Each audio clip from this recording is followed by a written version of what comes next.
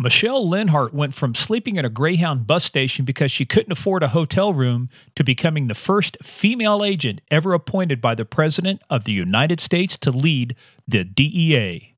Welcome to Game of Crimes.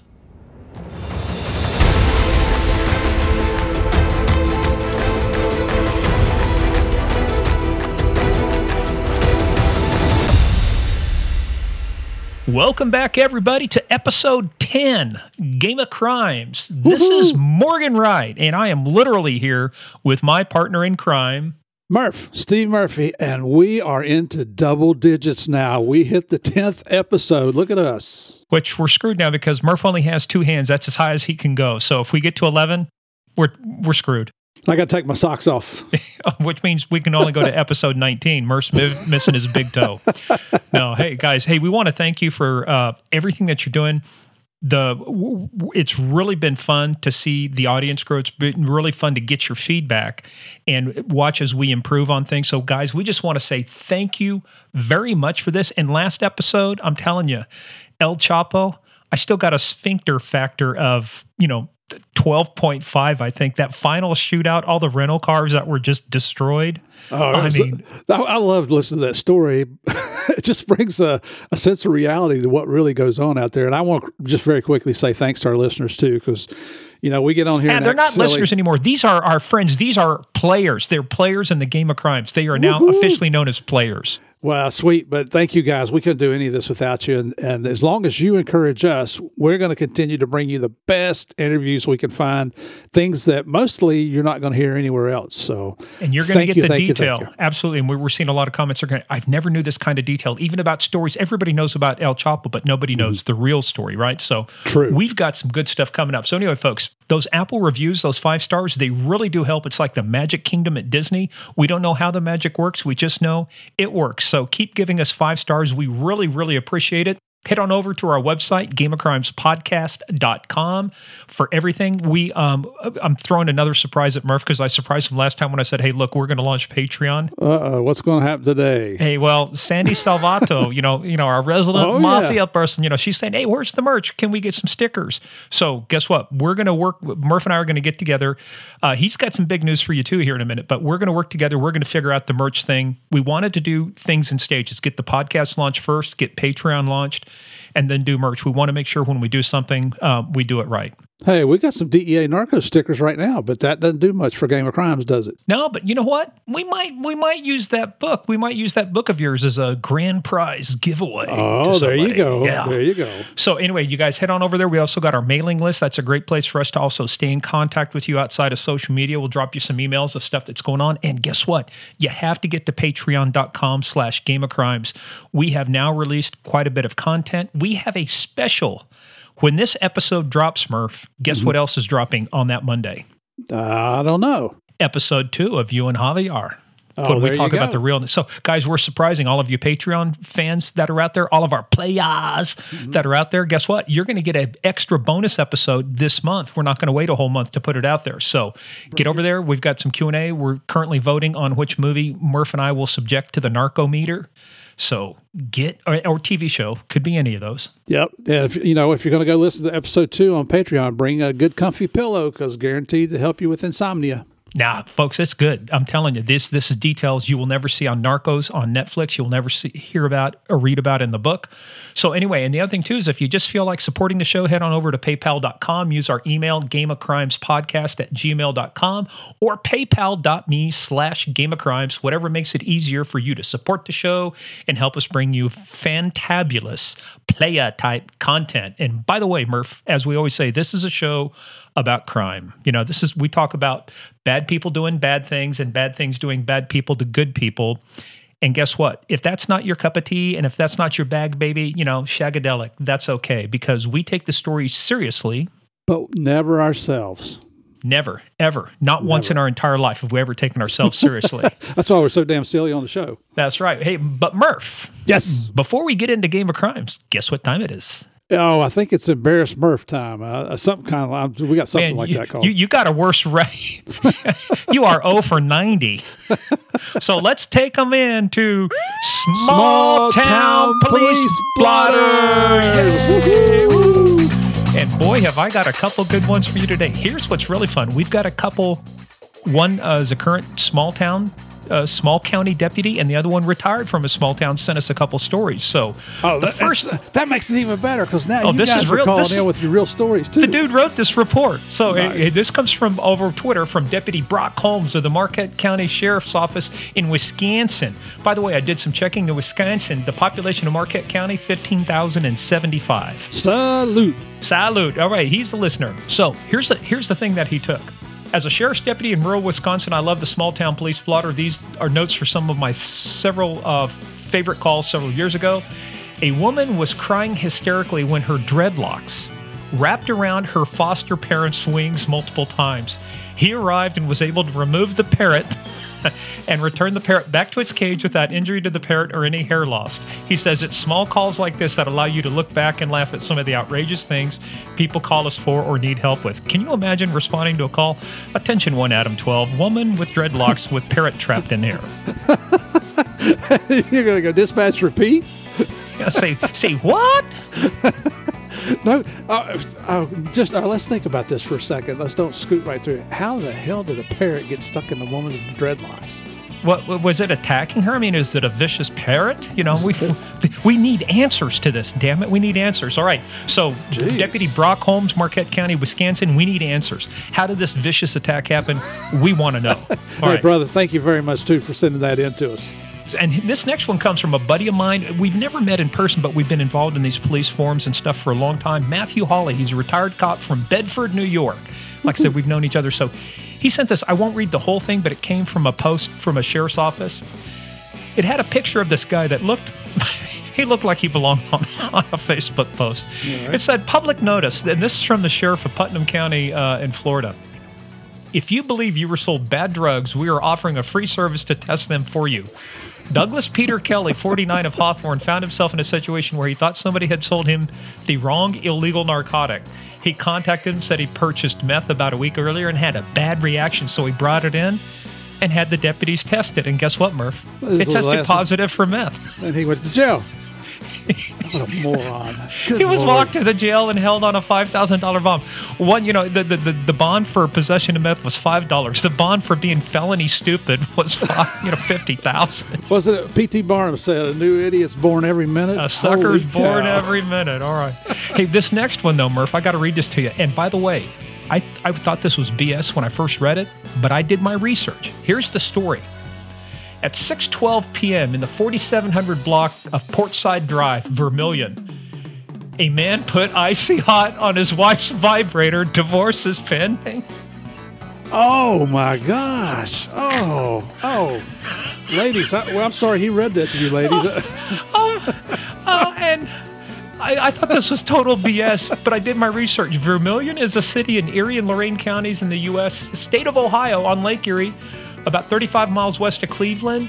Its population was 10,594 at the 2010 census. This was in the Friday, May 25th, 2012 online, or the paper for the Sandusky Register. This is actually in the...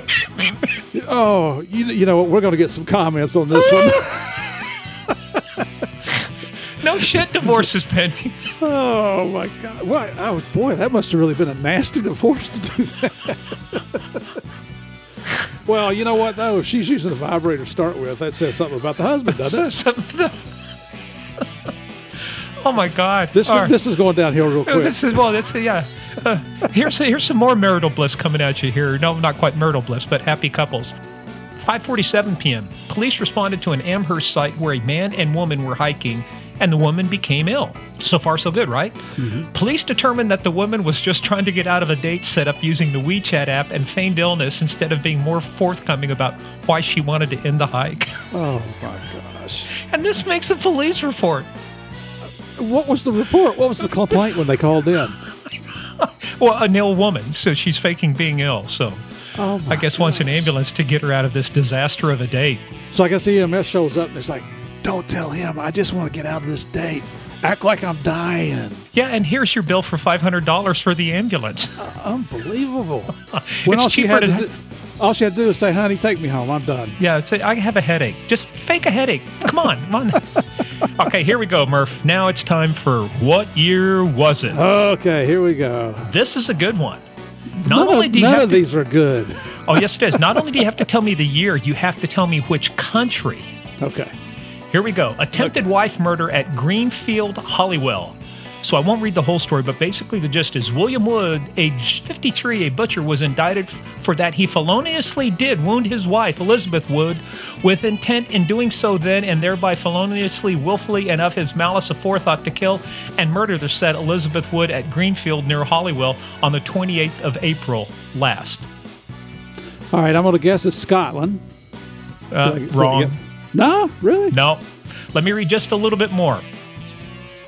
Mr. Marshall, instructed by Mr. R.J. Williams, solicitor, Flint, prosecuted, and Mr. Colt Williams, instructed by Mr. G.E. Trevor Roper, solicitor, Mold, defended. The circumstances have already been reported in our columns. Anyway, so she was a widower with 2 kids. He was a widower with 2 kids, and they got together, and he tried to stab her. Oh, he stabbed her in the neck, tried to killing her. The judge sentenced him to 15 years, remarking that it was fortunate he was not tried for murder. So you got the place wrong. It was actually Liverpool Mercury in the Merseyside, England paper. I should have just said UK.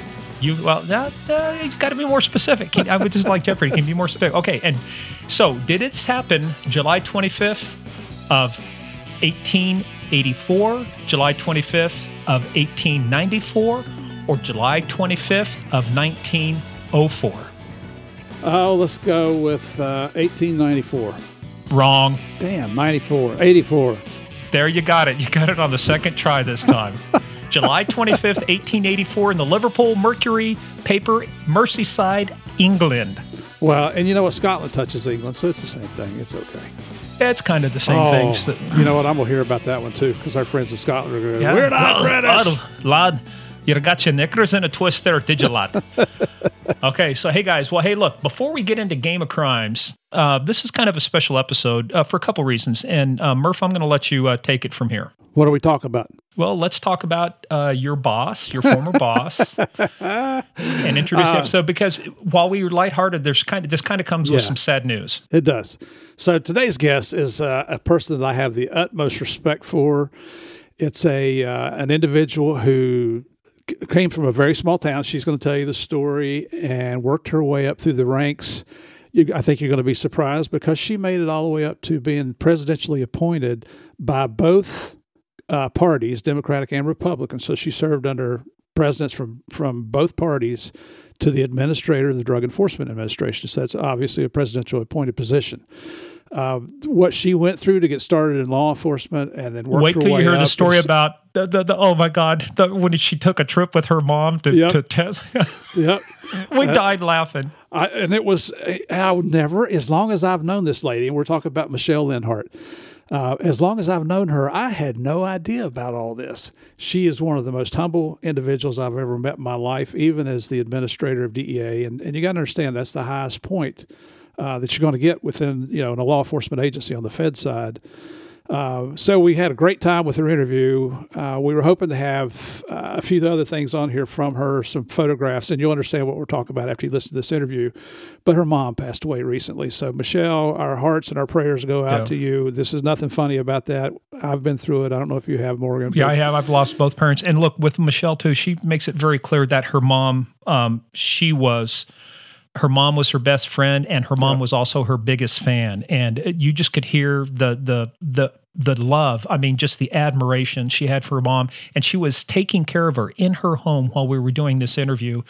And then we get ready to launch the episode, and we only find out. So while there's a lot of funny things in there, we obviously at the time her mom was still alive, but we want to extend seriously our heartfelt sympathies and condolences the best that we can, because this lady, when you hear her story, and for you women out there, if we love bringing stories about women who have held powerful positions. What she went through to become the head of an agency is nothing short of the frickin' American dream. I mean, that's exactly what it is. Absolutely. And I just think you're going to love it. Michele, we love you. We're sorry for what you're going through. We understand completely. But listeners, I think you're going to find this one of the most enjoyable. They're not listeners anymore. They're players now. Players. Well, I don't know. Players makes them sound like they're pimps or hookers or something like that. So. All right. Well, let's do it, Murph. Are you ready to play the biggest game of all? the game of crimes. Everyone get in, sit down, shut up, and hold on. Bring on Michele.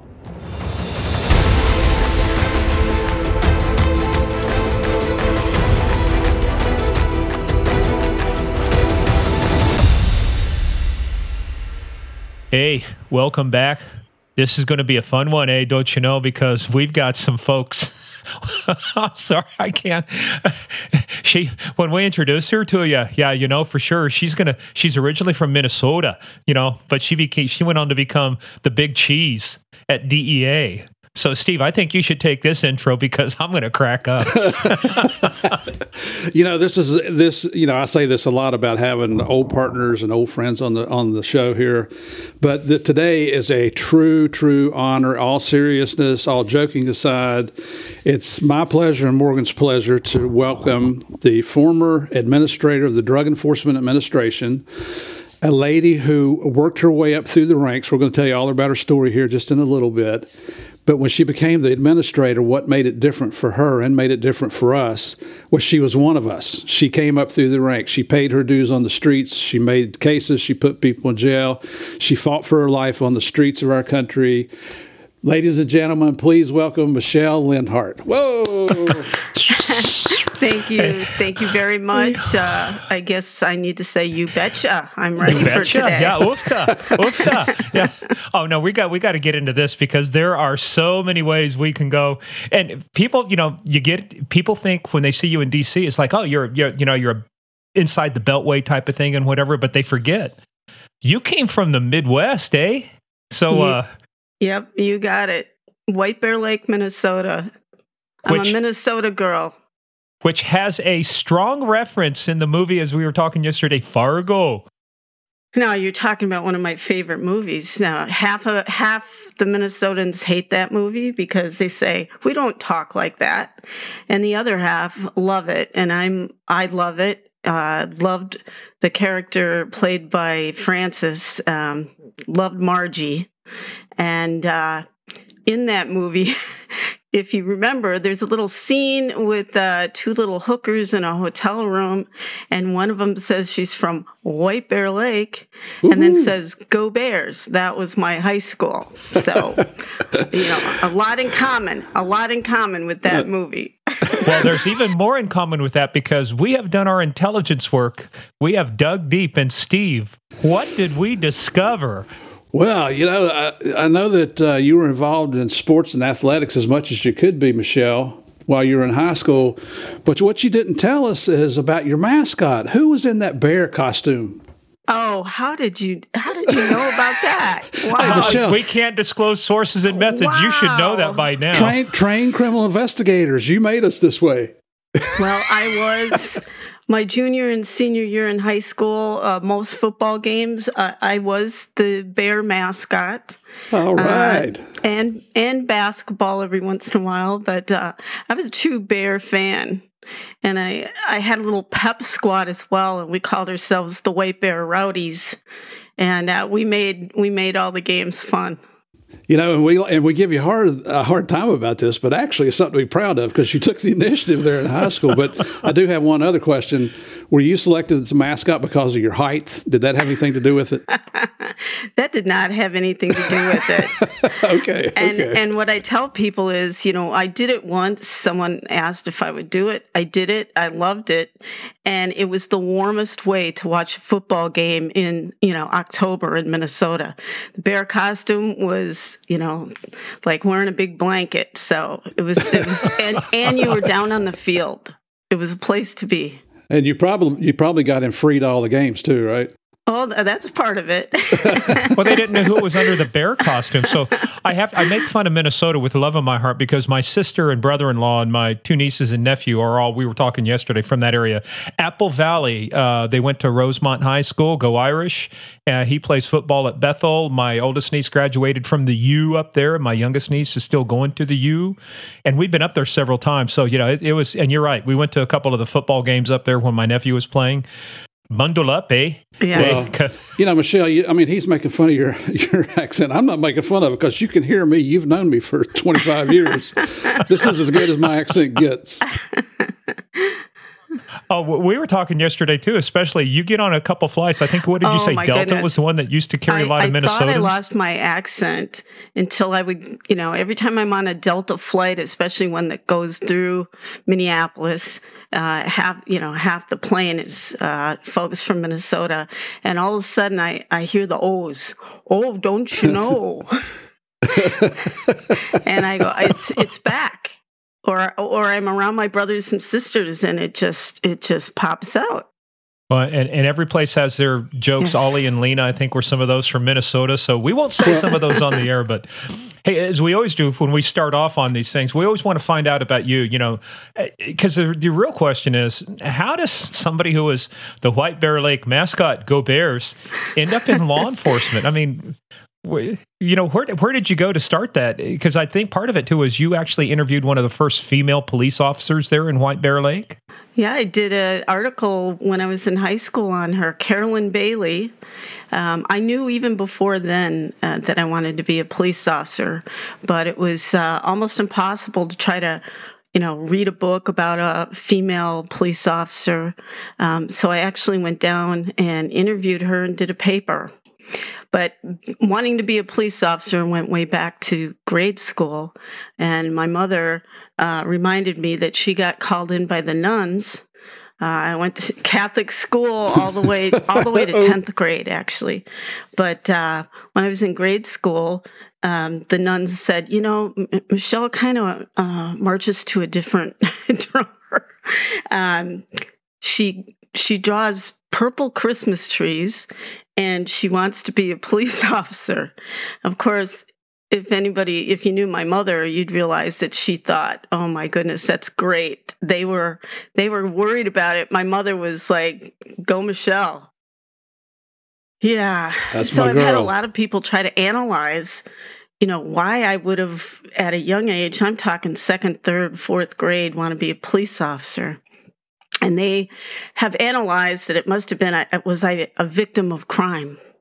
And, I've told this story before about, the first time I did feel like I was a victim of crime is my little blue Huffy was stolen, right from my front yard. And, I just thought, I've got to find it. And so I started the Little Girls Investigations, Club. I tacked right. Little signs on the trees and walked the streets of St. Paul and the alleys looking for my bike. And a few days later, I actually found it abandoned down an alley. They were scared. They abandoned it because they didn't want the Little Girls Investigation Club to find the hardened criminals. But there was, I've been asked, is there law enforcement in your family? I'm the very first one that ever went into law enforcement. And they say, well, did you have run-ins with the cops? Did you know the cops? No, at a young age, I didn't. I think it was because I was the oldest of 7 kids, and the youngest one was 8 years younger than me, and my mom and dad worked. So I was always in charge, and I was the enforcer. You were the enforcer. I mediated more fights. I got scars. I can tell you. Which prepared you well for being DEA administrator. But I always had this feeling, it was always about justice, I was always into, doing the right thing. And, I remember my mom told me the story about when I was in grade school, I had a birthday party and I never wanted to leave anybody out. And she said, well, go invite 4 or 5 friends over. So I did. I came home. She said, okay, who's coming over? And I invited every girl in my class. And she said, what? Oh, geez. Yeah, Michele, what did you do? And I said, I didn't want to leave anybody out.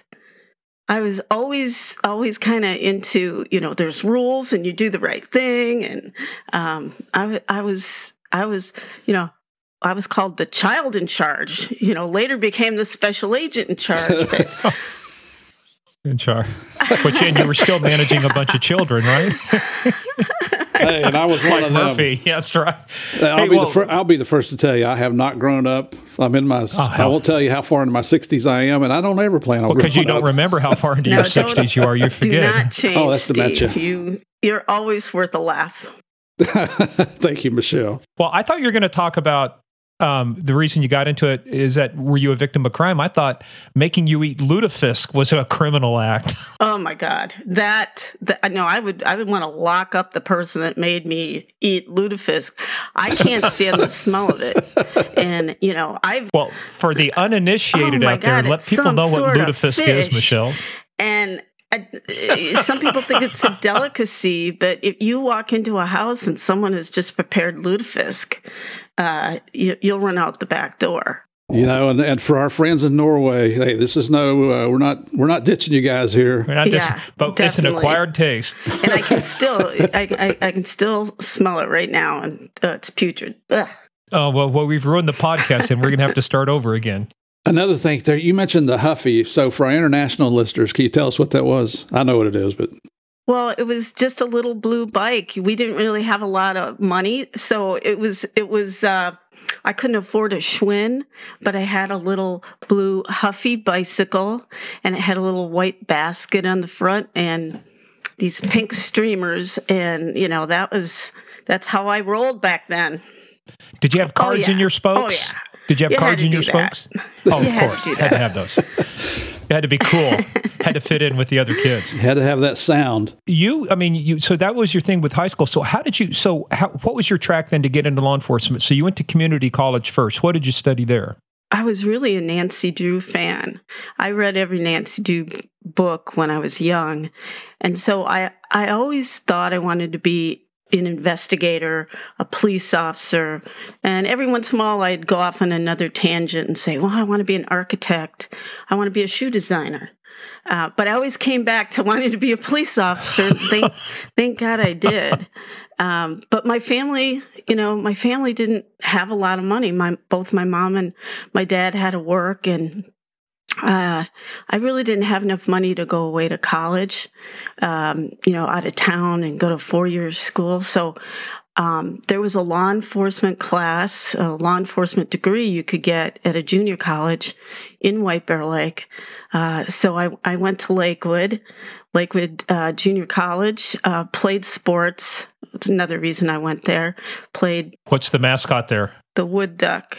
Oh, I want to see you in that costume. We went from Go Bears to Go Wood Duck. And there actually was a wood duck costume. I did not wear it, but and I got my 2-year degree there. I took as many credits as possible because, I didn't know that I would ever have enough money to finish a degree. So I would just take as many credits as possible. Right. I worked while I went to college, and I had the best job in the world. I worked for a security company where we did all the ushering. We sat people at the Viking games, at the Twins games, every high school tournament. But my favorite was we caught gate crashers at rock concerts. And oh my God, talk about an adrenaline rush. So I did that. That got me through my first 2 years of high school. Wait a minute. Tell us a story about you running down you. Oh, let's not give away your height yet because it figures into this. So, but to say you weren't exceedingly tall, but you're running down probably drunk Minnesotans trying to crash the gates at rock concerts. Oh my goodness. You got to tell us one. There were so many that, anytime, I think it was the Who. Who? The Who came to Who? St. I'm sorry? Who came to St. Paul one year, and that was my first experience doing gate crashing. And then Rod Stewart came to Minneapolis, and there were always huge crowds trying to get into these concerts. So we would, and I was usually, maybe there were a couple girls, but I would volunteer to do it. We'd put on these T-shirts. We'd go outside the venue and look for where people were, trying to get in. And then we'd walk the inside and look for the people that would stand by the door to let their buddies in. And sometimes, I loved it. Sometimes they'd try to rush the gates. And so we'd have to run after them, tackle them. And, that was my first, in high school, my guidance counselor didn't think I was college material. And I remember her saying, Michelle, you should really find a job where you can do something with your hands. And I never knew what that meant. And I always wanted to get back to her and say, I found a job where I could use my hands. I lock people up. Yeah. And I made it through college.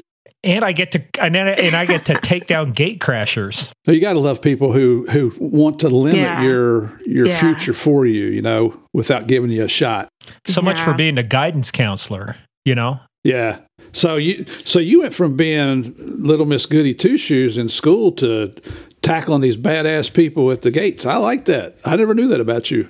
But I was always Miss Goody Two Shoes. I just didn't like people breaking the rules, you know? There you go. It was at the Catholic. Came from Catholic school and Catholic training. You know, if other people had to pay to get in, you know, you have to pay and you have to stand in line. Right. Everybody should. That's right. There you go. And that's what we did in DEA, didn't we? Stand in line. You know, you set your standards and you live up to them. So that's very admirable. At a very young age, you're doing that. That's great.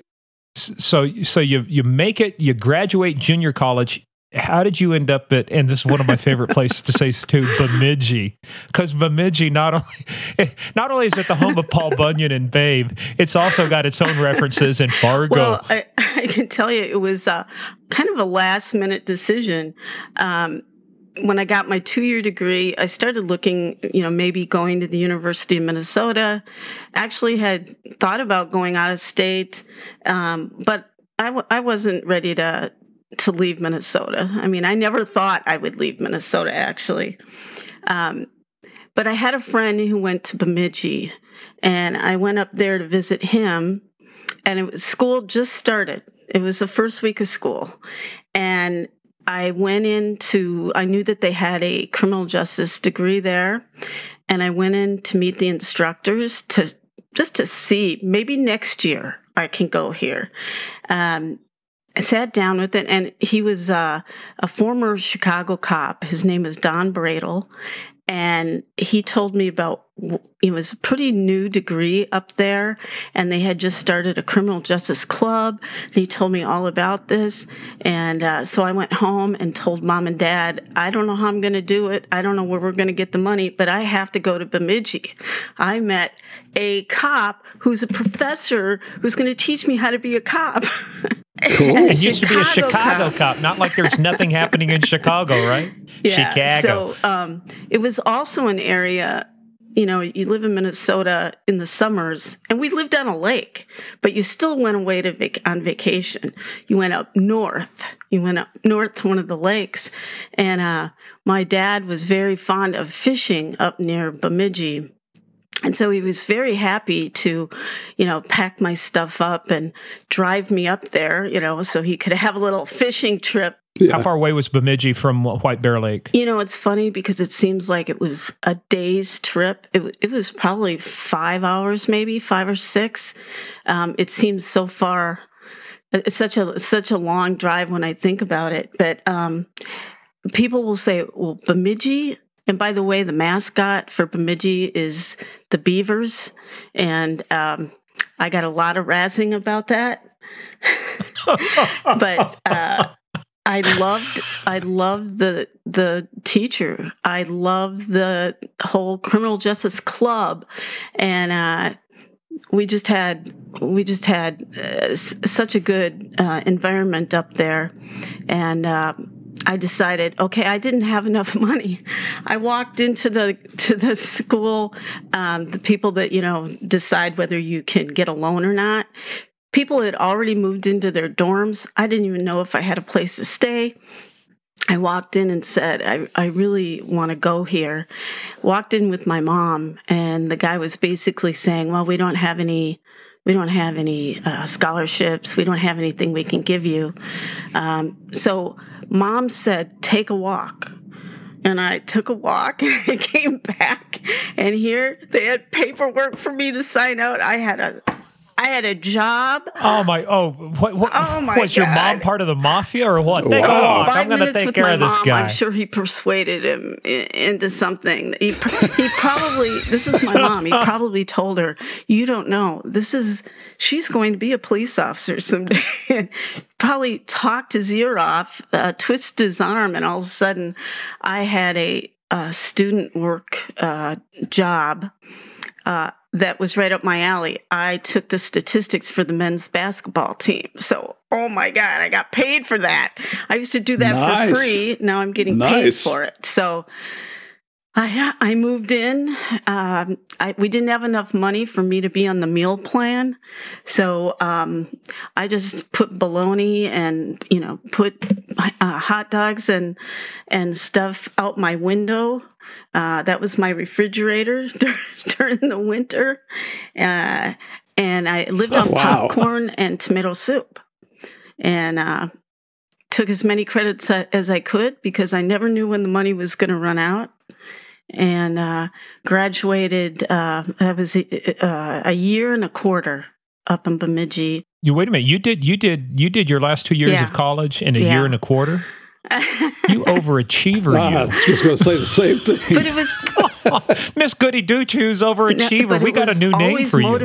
Motivated by the money's going to run out. I have to do it. So what were you taking, like 20 credit hours a semester and then summer school too? I think, not summer school, but I think it was 22 credits. And then I was able to, I had the greatest opportunity to take 2 internships. Not one, I took 2 internships. One with the St. Paul Police Department during the summer of 1977. And then the winter of 1978, I was able to intern at the Minnesota Bureau of Criminal Investigation. So I got to see what it would be like to be a police officer, which was my dream. Maybe go into eventually investigations, which I learned from interning at the BCA, and it was perfect. You know who the most famous detective from Minnesota is, don't you? Oh, you mean what, Elliot Ness? No, Lucas Davenport, John Sanford. My wife reads those novels all the time. I have a lot of people ask me about that. Yeah, I haven't read that. We're just getting started with your life here, and this is already one hell of a motivational Holy cow. story. Put no refrigerator, so we stick our bologna and our hot dogs out on the ledge. Wow, that's great. And hats off to your mom. Go mom. Whatever she did. Well, no, hats off to you, man. I remember going to college. I was in Kansas, went to Fort Hays State. By the way, my brother-in-law is the chaplain for the St. Paul Police Department now, the main chaplain. But no, I remember doing that too. Parents divorced and dad not in the picture at that point, and had to take out student loans. And I remember the meal plan was like 1 meal a day. So I learned early on when McDonald's had an all-you-could-eat or Wendy's had the the buffet. I mean, you just loaded up and you didn't eat for 2 days because you were so stuffed walking out of there. Yeah, thank God. Tomato soup, popcorn, and cereal. Thank goodness. Ramen noodle. Survived on ramen noodle and mac and cheese. Man, so you did this in a year and a quarter. So what was your plan? You get done in a year and a quarter. You've got your degree in criminal justice. How many places do you start? Go ahead. How many places did you start applying? So I was ready to go. And I, was under the illusion that once you get that degree, you just go. Doors just open up. You the go world's your and oyster. you test, and of course, everybody's going to want you, right? But what wasn't prepared for was that there's very little turnover. My dream was I was going to be a St. Paul cop. There's very little turnover. Nobody retires. Nobody leaves. And so it's once in a blue moon that they have an academy and that they're actually hiring. Well, also in 1978, 1979, there were a lot of veterans coming home from the war, that wanted to go into law enforcement. And I could make some of the lists, but I was never up high enough. You didn't get the veterans preference that they did. No. Right? In terms of points, they would elevate them above you in points, right? And rightly so. Believe me, the veterans deserve everything. I agree with you. Yeah. But But you also had a second strike too. How many females were applying for law enforcement at that time? Not many. There was a big change though between 78 and 80. I could see a huge change, but I put all my eggs in one basket, which was a mistake. And I prepared to go, test for the St. Paul Police Department. Having just been in their academy as an intern, and that solidified it for me. I was going to be a street cop. There was no doubt. And I wanted to work for that department. But I went to take the test, and here I'm an athlete, and, I was in very good shape. There was no way I was not going to pass the physical. And I walk into this room, and the first thing you do is you go to this machine. And the only way I can explain it is kind of like, think of like handlebars on a bicycle. You grab the handlebar, and it's got this machine, and they say, okay, now push in. And I pushed in, and then they tell you when to stop, and then they give you a little rest, and then they tell you, okay, now push out. And I pushed out. They tell you when to stop. And apparently, the thing never moved. It was to measure my upper body strength. And I couldn't move it. I couldn't. There was a little dial, and you had to move it. I never saw it move once. So I thought, oh my God, I am in trouble. And then the second one was, here I could run with the guys. I could run with the boys. I was always a tomboy. You had to get over the wall. And I was not prepared for that. I didn't have the technique down, and I couldn't get you get up there, you try to run up the wall and try to get your butt over. I couldn't get it over. So I thought, oh my God, I have failed my life's dream. What the heck am I going to do? And I was rejected for that. So I said, oh my God, what's my backup? I had no backup. So a friend of mine who got into the police academy, said, "Why are your eggs in one basket, Michele? Branch out. You don't have to stay here." I had never thought of leaving Minnesota, and I thought about it. I had a little pity party for a little while. I thought about waiting for 2-3 years until they had another test, but that wasn't going to work. So I said, that's it. Okay, I'm going out of state. And I applied for some of the jobs that opened up in the Twin Cities and tested, and in fact got on lists, but I was never high enough on the list to get called back. No one left those jobs. Did you apply to Fargo? Because I heard there's a police chief opening in Fargo. Yeah. Well, did not decide to go to Fargo. What I decided I wanted to do was get as much experience as possible. And you have to understand, growing up in White Bear Lake, going to the big city was taking a drive downtown St. Paul. And if you really went on an excursion and were brave enough, you actually drove into downtown Minneapolis. I mean, that's how kind of the sheltered life I lived. But I decided that's it. I went to Target. I bought a file cabinet. And then I went and bought a zip code book. A book that divided all the cities in the country up by zip codes and by population size.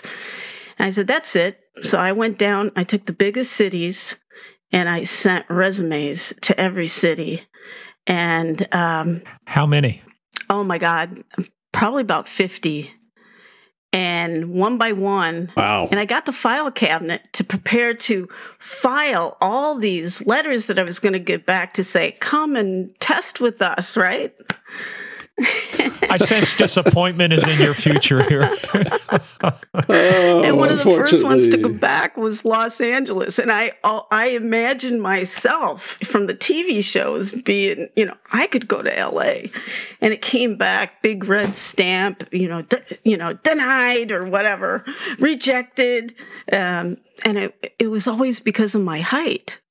And I got one from Chicago, I got one from Miami, and they rejected me because they said you had to live within the city limits.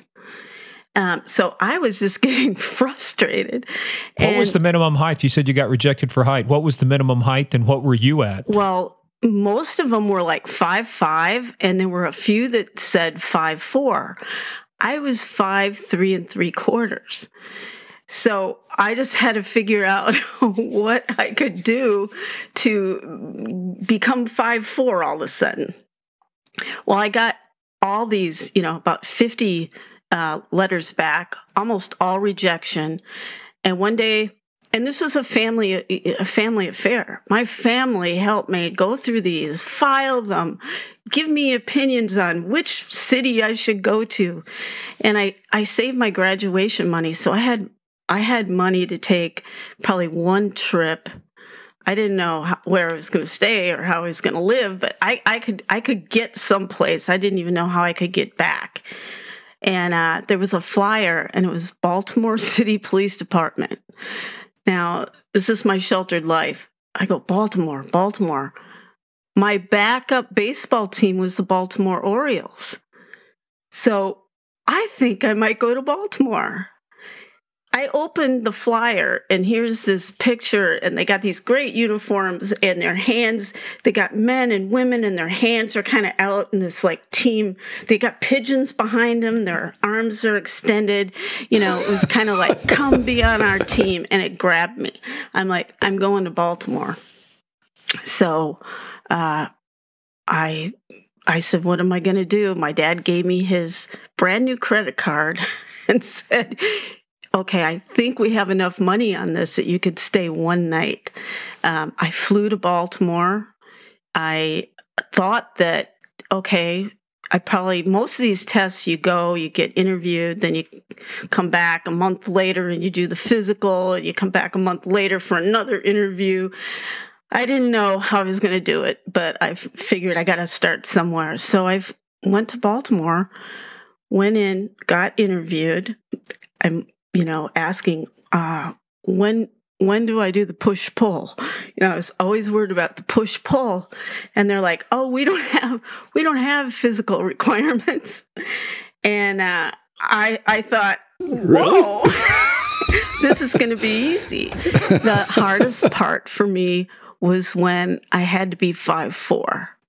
And now... So, but before you get started on that, we need to put you under oath, because my understanding is, for one of the few times in your life, Miss Goody Two Shoes, you may have gamed the system here a little bit. Fudged just a little. Fudged it, yes. Well, I thought this is do or die, right?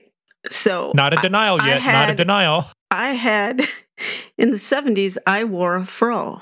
I had a little afro that I styled in 76, 77, 78. Now I could pick that thing out. And it could give me, another, half inch. You didn't say picked yesterday. You said poofed. I poofed it out. Poofed it out. I figured your listeners would know what poof is. Maybe they'd know what pick is. For your Minnesota, you know what a poof. You know, poofed. I poofed it out. Yeah. You betcha. You betcha. So. So I did. I stood tall and I did poof that thing out, and I stood on that thing and I just held my breath, and I wasn't rejected. I was just waiting for rejection, but apparently I made it. So I only had my dad's card. I could only stay in the hotel one night. They asked me to stay one more day. I thought, oh my God, what am I going to do? I stayed at the Greyhound bus station overnight. Wait a minute. You slept in the Greyhound bus station in Baltimore? Downtown Baltimore. Wow. How did you survive? Yeah. It was the best people watching ever. And I didn't sleep. And so I knew I was coming back the next day for some sort of other test. I came back and really it was just another interview. And then they said, when can you come? I said, well, when do you have an academy? Because I figured, maybe once every year or two. And they said, we have academy starting every month. So, wow. It was meant to be.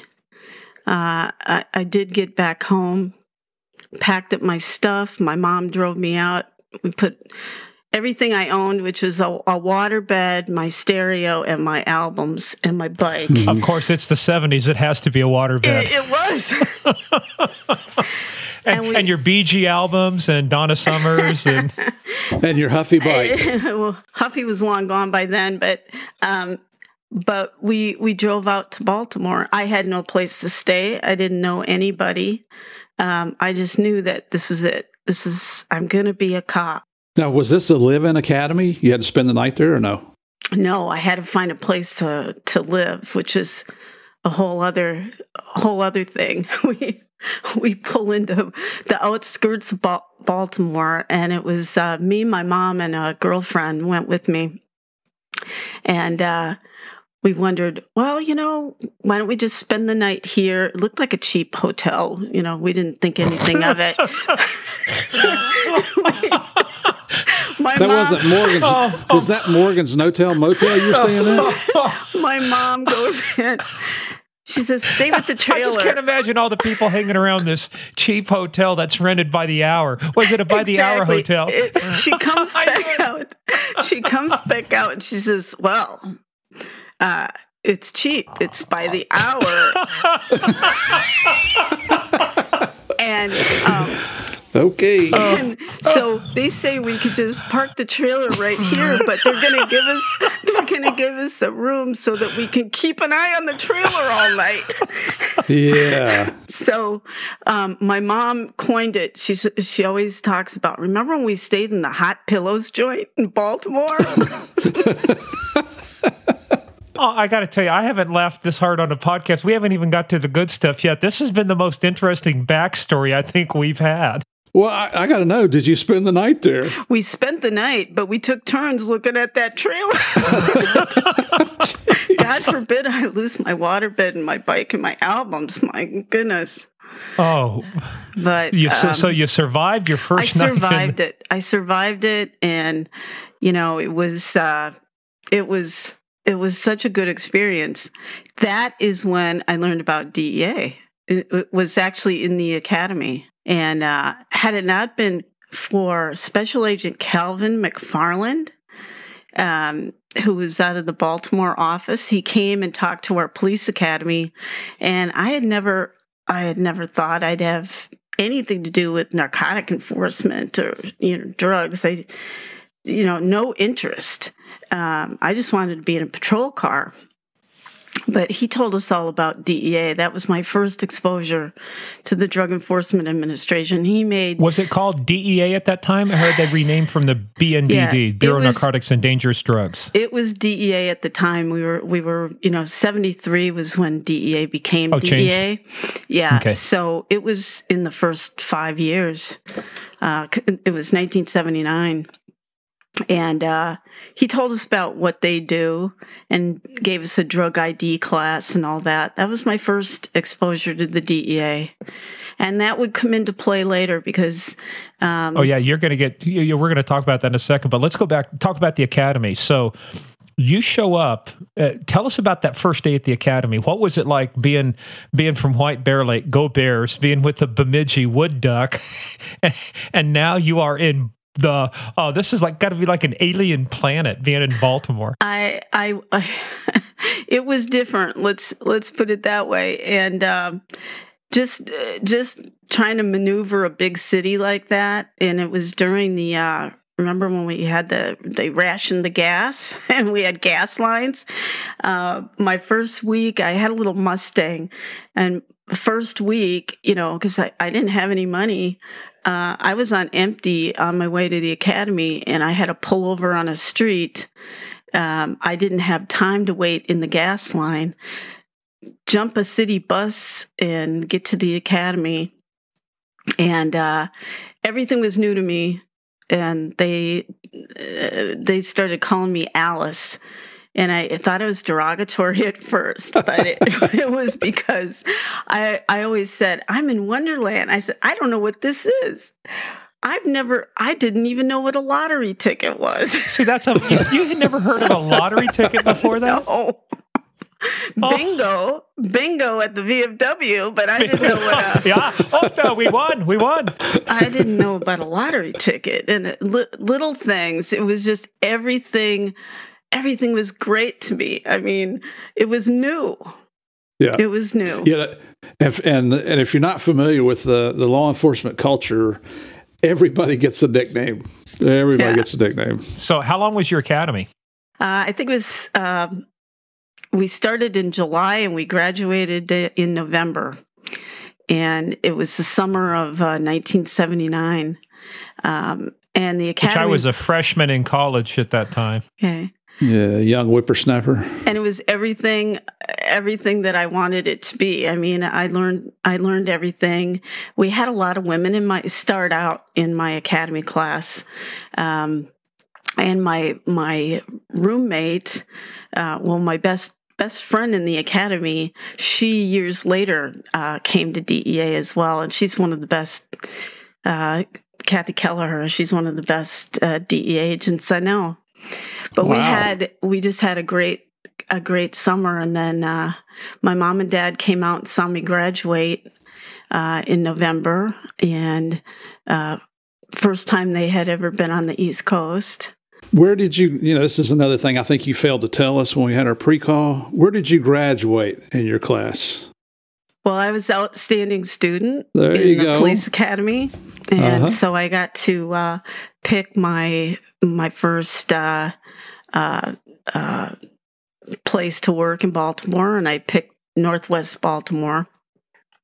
Why? And it wasn't far from where I was living, and it also had. It wasn't West Baltimore. That was probably the roughest, but it had parts of that. And when I look back, I mean, all of Baltimore was rough, right? Mm-hmm. That was a tough town. But I heard good things about the Northwest District, and so I picked the Northwest, and I started up there. And loved it. I mean, you rode around with people for about a week, and then you were in your own squad. I had my own. In Baltimore, they call them posts, and I had my own. 615 was the post, and that was the start of my dream job. So you're on patrol and you're answering radio calls. That was your responsibilities at that point? Yep. Exactly. And, Baltimore was so crime infested that our posts were not very big. I mean, I could get out of my squad car and probably run my whole post. But I had, on my post, I had a hospital, I had a shopping mall, I had a big park, and then I had a residential area. And it was busy. The Northwest District is, like I said, it was crime infested, which to me was great because you would learn. And I quickly learned that every crime that's committed has something to do with drugs. And every call I had, whether it was a domestic or whether, you had to arrest somebody because they stole something, fights, no matter what, it came down to drugs. So do you remember the first time you got to go light and siren in a police car? Well, this is the thing about Baltimore. We didn't even have sirens because sirens in Baltimore, we had blue lights too instead of the red lights. Yeah. We had blue lights. This is amazing to me. Where's the lights and siren? Well, there are no sirens in Baltimore. The cars don't have sirens. You'd have sirens going off 24/7. Yeah. Wow. So you didn't have them. You just would throw that blue light on and go. Oh my! So I never knew that. I mean, I've been around law enforcement. I never knew that. Yeah. No sirens in Baltimore. Well, that stands to reason. Is that people would be pissed off? They'd be up all night long. Here comes a siren again. Yeah. So what was the first major call you remember going on? The first really, I mean, not just the shoplifting, but the first like shooting or robbery or homicide or something like that. Well, the first serious one to me was actually a dead body, and a dead body. I didn't know. It was a call. Had you ever seen a dead body prior to this? No. It was a call for dead body. and I responded. And there was no, I was first one there, and I was let in by a landlord, and it was a guy up in a little. He had his own room in this tenement house, and I wasn't sure what it was, and it ended up being it was a suicide. How long had you been there? Quite a while, and the reason the landlord called was the neighbors were complaining about the stink. About the smell. Oh, yeah. And so that's when I learned what a stinker was. We used to call them stinkers. And I learned that what you had to do is when you got home, you had to put your uniform. Wash your clothes. You had to wash them. And then after you washed them, you actually have to put them in the freezer. Wrap them in newspaper, put them in the freezer. I learned all these ways to get rid of that smell. And that's the bad. When I went to a couple autopsies, I learned a lesson really quick too, is that you take the mentholatum or other stuff, you put it below your nose and put the mask on it. Cause I was a wuss on that kind of stuff, but Oh, it's horrible. There's nothing being a wuss about that. The smell is just one of a kind. I don't know how the forensic pathologists and the lab techs do that, cause they would just do that, day after day. But, we had a lot of guys that would carry cigars in their briefcase, and they'd fire up a cigar to help everybody out. Well, Murphy's body odor used to just basically wipe out all the other smells. So the West Virginia kids saw a shower once a week. I'm going to get a mute button on here, and I'm going to mute you when you're talking. Remember, I run the show. I have the mute. I have the control over everything. So Michele, so that's like your first call. So how long? So you talked about gaming the system. You cheated to get your way in, Miss Goody Two Shoes. You poofed your hair. Now you're working the streets. How long are you working the streets before you run into your raison d'etre, your reason for joining DEA? Because I thought that was a funny story. Tell us about that. Well, I wasn't on the streets that long. It seems like it was like a whole career on the streets of Baltimore, because there was so much going on. And I had friends that became police officers in Minnesota and other places, and I would tell them about, our normal calls, especially if you worked like 4 to 12 and it was a weekend, you didn't do anything but answer felony calls. I mean, there was none of this. Barking dog, parking complaints. Someone stole my TV. I mean, you didn't do anything like that. It was you call the 911 center, say somebody took my bike. They fall off their chair laughing. You kidding me? Get out of here. It was all felony calls, but it was very, very quick. I started to meet DEA people. Because DEA agents and Baltimore City task force officers that worked with DEA would show up all the time on my post to do search warrants. They would find out when I was working. I'd say, "Oh, I'm on the midnight shift," and so about 5 a.m, they would say, "Okay, come on out. We're going to do a raid," and I thought of Calvin McFarland, who was the first person I met from DEA, and how much he loved his job. And then I saw firsthand, I would be called to the residence. I would be the uniform presence so that they knew someone wasn't breaking in. I was in full uniform. And just talking to the DEA guys, and they loved their job. Heck, they got to wear jeans and drive fancy cars, and and they were always locking up, the drug dealers, the people, slinging poison on the street. I just thought that's really interesting. I need to look into that. And I wasn't on patrol very long until it clicked that okay, all this crime, all these family breakups, everything comes back to drug abuse. And how can I make the biggest impact? And it was really, maybe I want to investigate drug dealers and take drugs off the street. Maybe I do want to look into DEA. I was kind of on the fence. Didn't know if I was ready to make that move or not. I was things were still pretty new to me, and I was learning. But it took one guy to get you over the edge. It took one guy. One incident to get me over the edge. This is classic too, because I've never heard this before. So tell us about your little encounter with the dude who propelled you on this DEA career. So, I was toying with it for, I would say, a couple months about whether I should, if it was time for me to look into maybe going to DEA. I just hadn't made my mind up. I pulled in after working a shift, pulled in to a gas station. I was still in full uniform, had my personal car and filled up with gas. I had a jacket or a sweater on, but I'm filling up for gas, and this guy pulls up and approaches me, and he wants to sell me weed.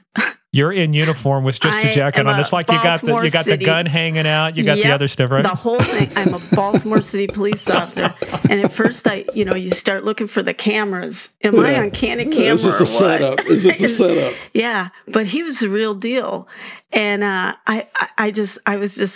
couldn't believe it. And he hands me a business card, and it says, "A friend with weed is a friend indeed." What did he have? Did they have pagers at that time, or how were you supposed to get a hold of him? This is way before pagers. So okay.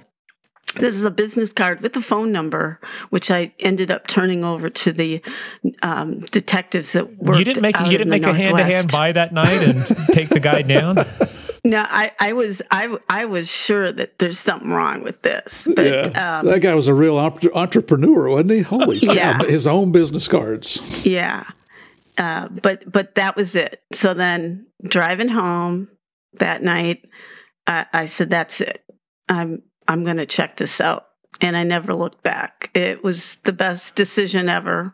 What was the process you went through from there? How did you end up applying and getting accepted at DEA after that?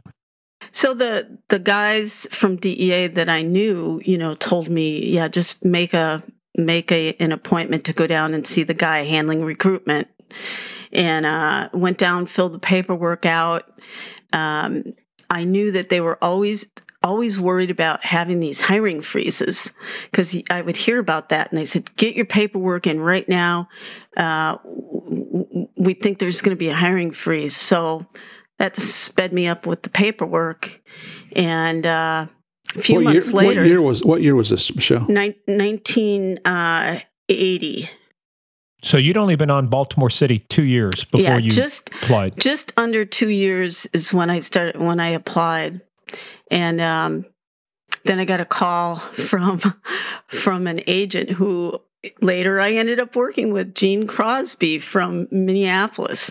And he was doing my background investigation. And the Minnesota Mafia gets involved now to make sure you get a job. We got this, He called and he said, "We're rushing it through because they want to get you in the academy."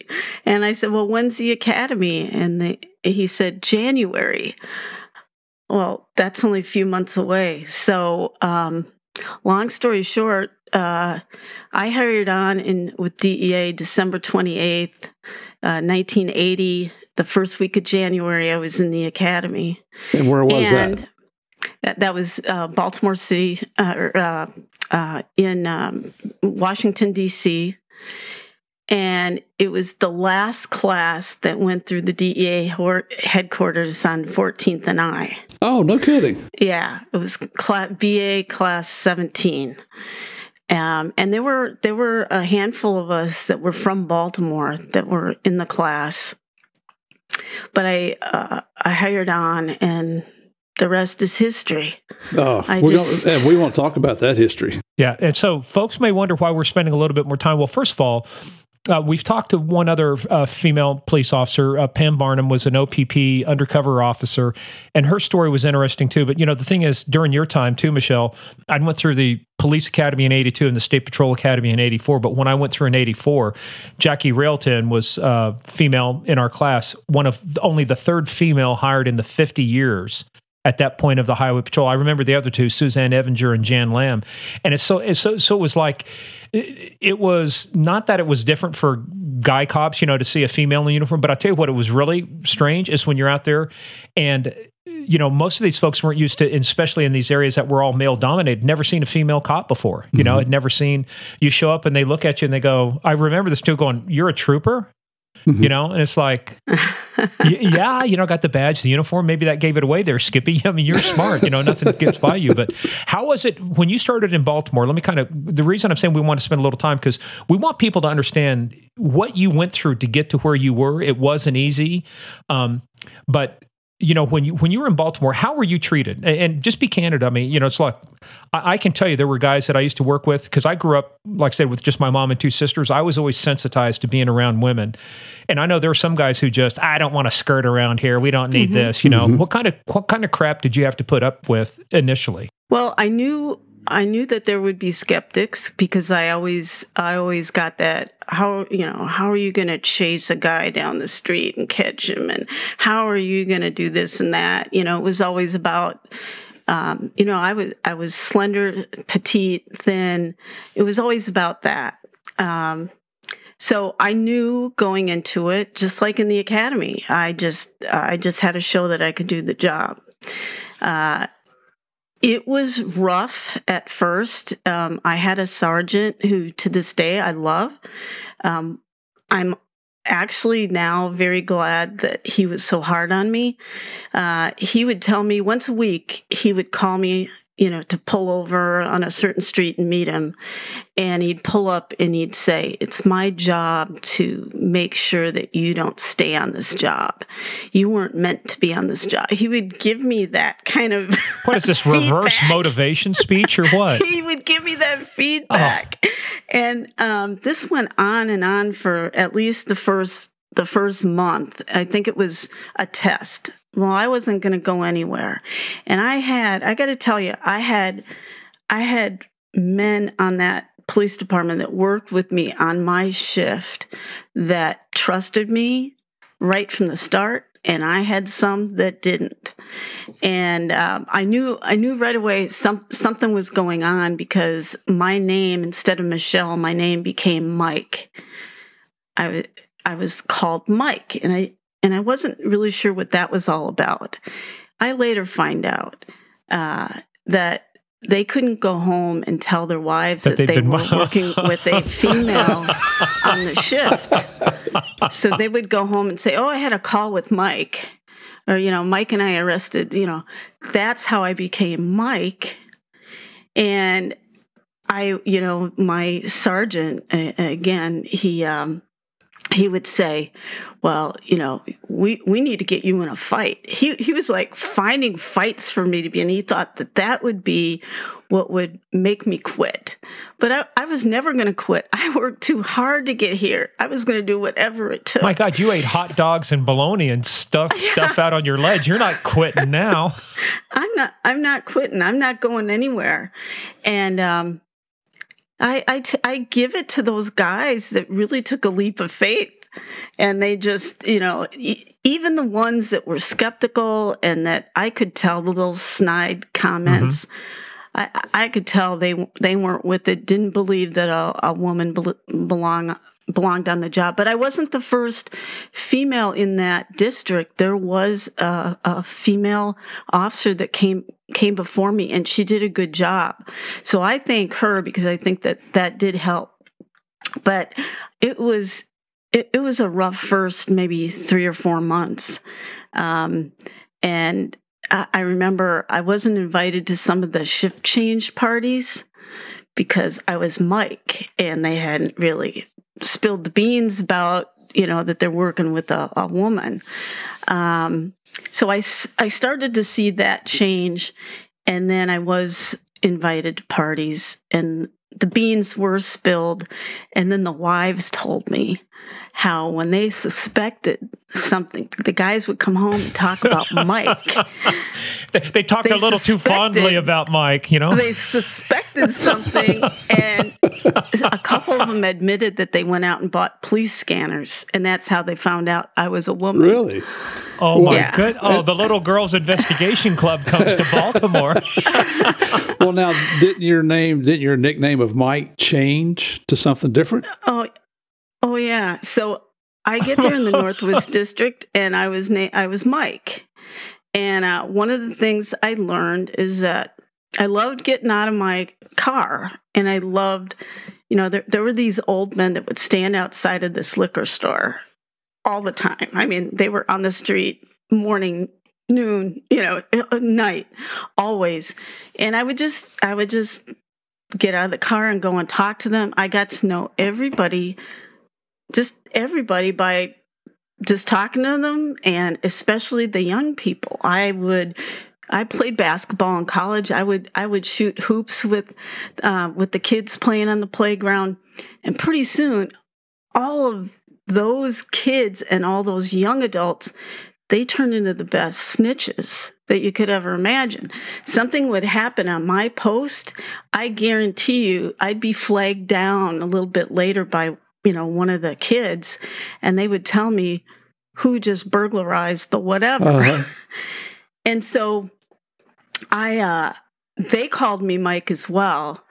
And they would always talk about, the little girl. I was the little girl cop.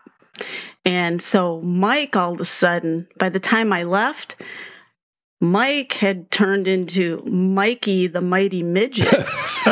And I would ask the guys, they'd be sitting there rolling their dice and everything, and they'd be talking to me, and they'd say, "We heard you did this and that." They would tell me stories like, "I heard you threw this guy out a second-story window and arrested him, and I heard you did this," and I'd be like, "I don't know what you're talking about." Well, I know for a fact because I watched Narcos. Murphy threw somebody out of the helicopter, didn't you, Murph? Yeah, well, when those opportunities present themselves. Yeah.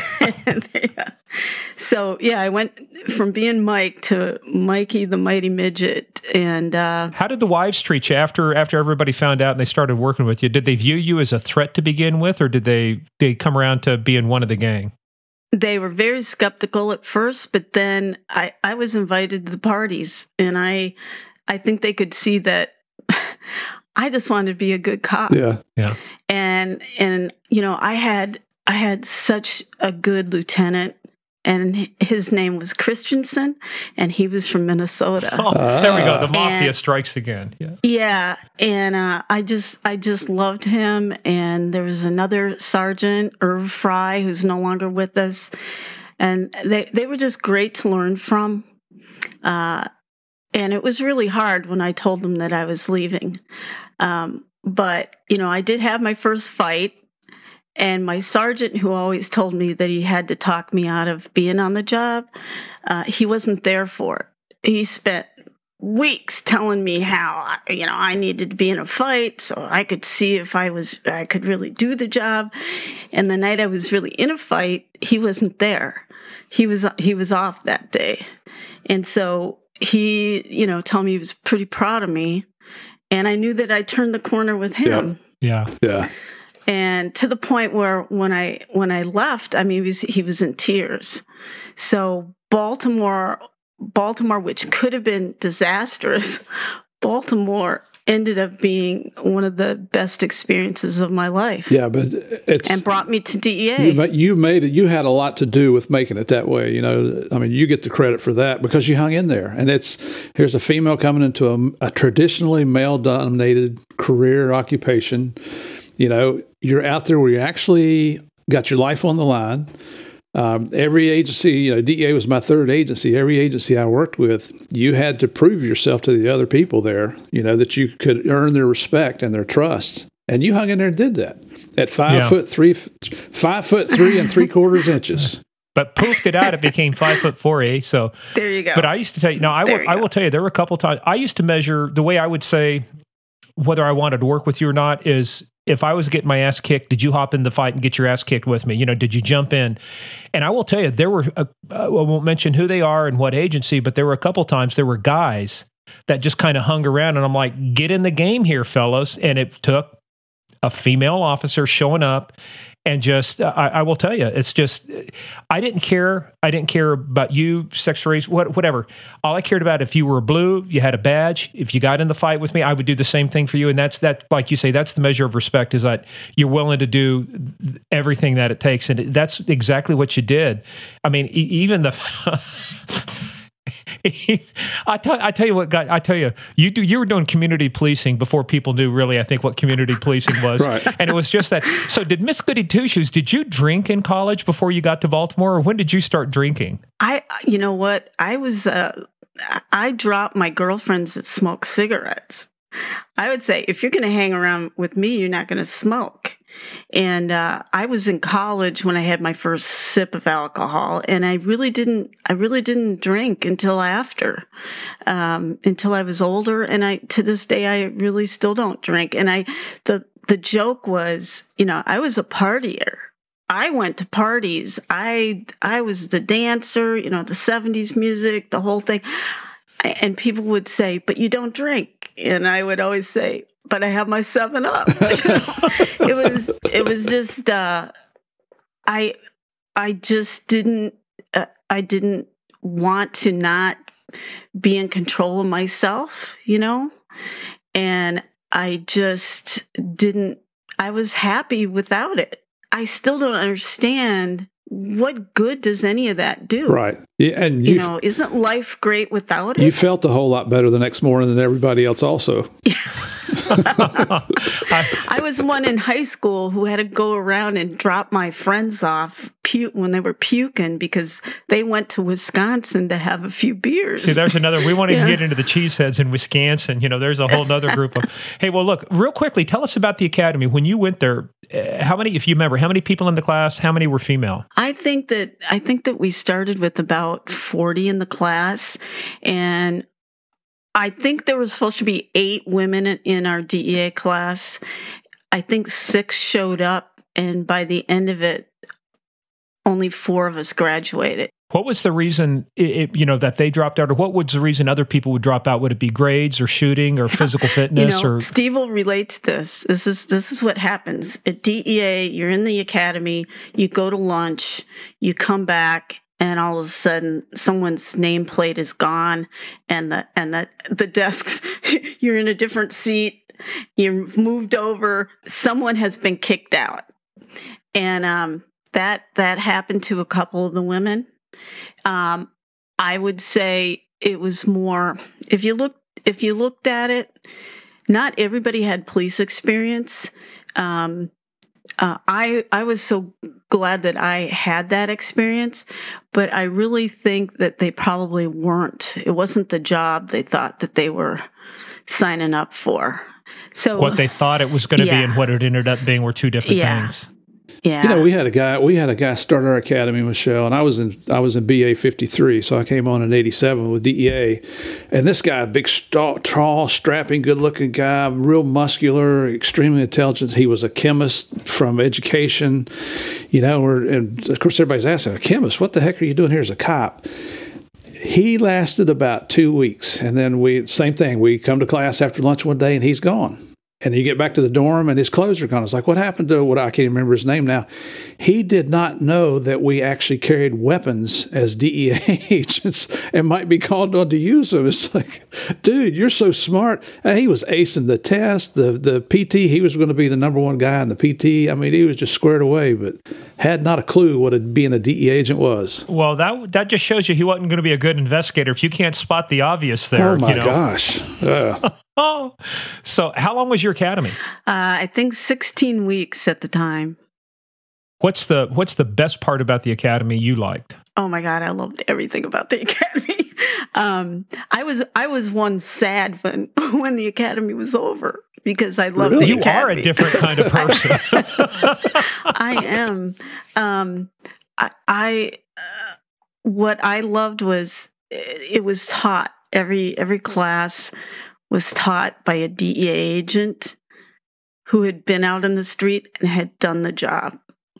And there were some characters, and I just knew as we got through the academy and I met more and more of them, like John and Draco and all these, icons within DEA. When you look over our history, I got so more relaxed about what the job was about by hearing their real life experiences.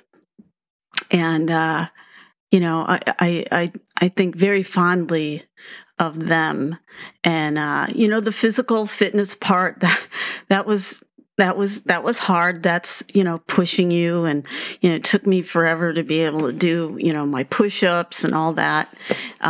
Did they have the push in and pull out? No, they didn't. I never saw that. I never saw that machine again. Thank goodness. I've never even heard of that machine. Oh my God, neither have I. I never saw that again. But I just loved DEA. I loved the mission. I mean, if you just kept your eye on the wonderful things that you were going to be able to do for your community, for your country, you know, it was just, I was blessed with this job, and every day I loved it. And at graduation, I got my badge from Peter Benzinger, one of my favorite DEA administrators, and I never thought that I would someday be Peter Benzinger. I would someday be the administrator. But he, the night before graduation, he met my mom. My mom is my best friend, if you can't tell. He met my mom, and he told her... Of course, any mom who stays with you in a hotel that's a by the hour has got to be a good friend. Exactly. Tough lady. Exactly. Tough lady there. But he told her, your daughter is going places. And my mom always remembered that, always thought of him fondly. And he, to this day, he always tells me that story about telling that to my mom. But nice. But at graduation, I never thought I was going to be anything but just a good agent. Work the street. So how did you go about, because we've talked with Steve and Javier when I did a whole series of episodes with them. We've talked to a couple other DEA agents. How did you go about finding out your first post? You know, where were you going to go for the first time? Did you get to pick? Was it a surprise? How did it work back in your class? Okay, back in the day, it's probably a little bit different than when Steve went through, but since we were going to be the last academy that they had for a while, and little did we know, but the works were in that we might be merging with the FBI. I found that sacre out bleu. after. Certainly, such a tragedy shall not ever happen. Yeah, I found that after that a lot of things were done, thinking that might be the case. But you had a couple choices. So in the academy, I don't know, in week 6 maybe or something, they tell you, here's what you can put in for. Here are the offices open. In my class, you either got to put Washington, New York, Miami, or Los Angeles. That was pretty much it. And you were going to one of those. And in fact, they told our class that the majority would be going to Miami, because this was the start of the, you know, cocaine cowboys. And, you know, this is back when coke is starting to flood South Florida. Well, we did a whole interview with George Young, and that's exactly what we talked about when he started getting involved in trafficking the cocaine, you know, in the early 80s and stuff, and everything coming into Miami. Yeah, that started to be quite the heyday. So, you know, the list came, so there were only those choices. So what do?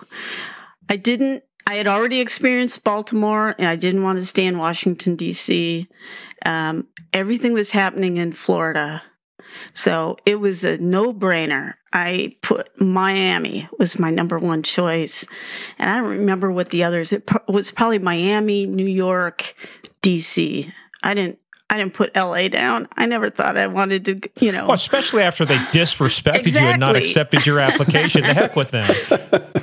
But so I thought I was going to Miami, and when they do this ritual where they, you know, you're there and they tell you, you know, you're sitting there just dying to find out where you're going, and then they read your name and where you're going. And I was going to Miami, and they say my hair poofed automatically. Everybody knew that I was so happy that I was going to Miami. You were going to be 5'5" in Miami, weren't you? I was going to Miami, and I didn't know where I was going to live. I just knew I was going to do great cases. Well, the nice thing about moving to Miami, it's much warmer down there. If you had to sleep in the bus station, you wouldn't have needed a blanket. So. Yeah, so most of the class, you know, between New York and Miami, a few went to LA.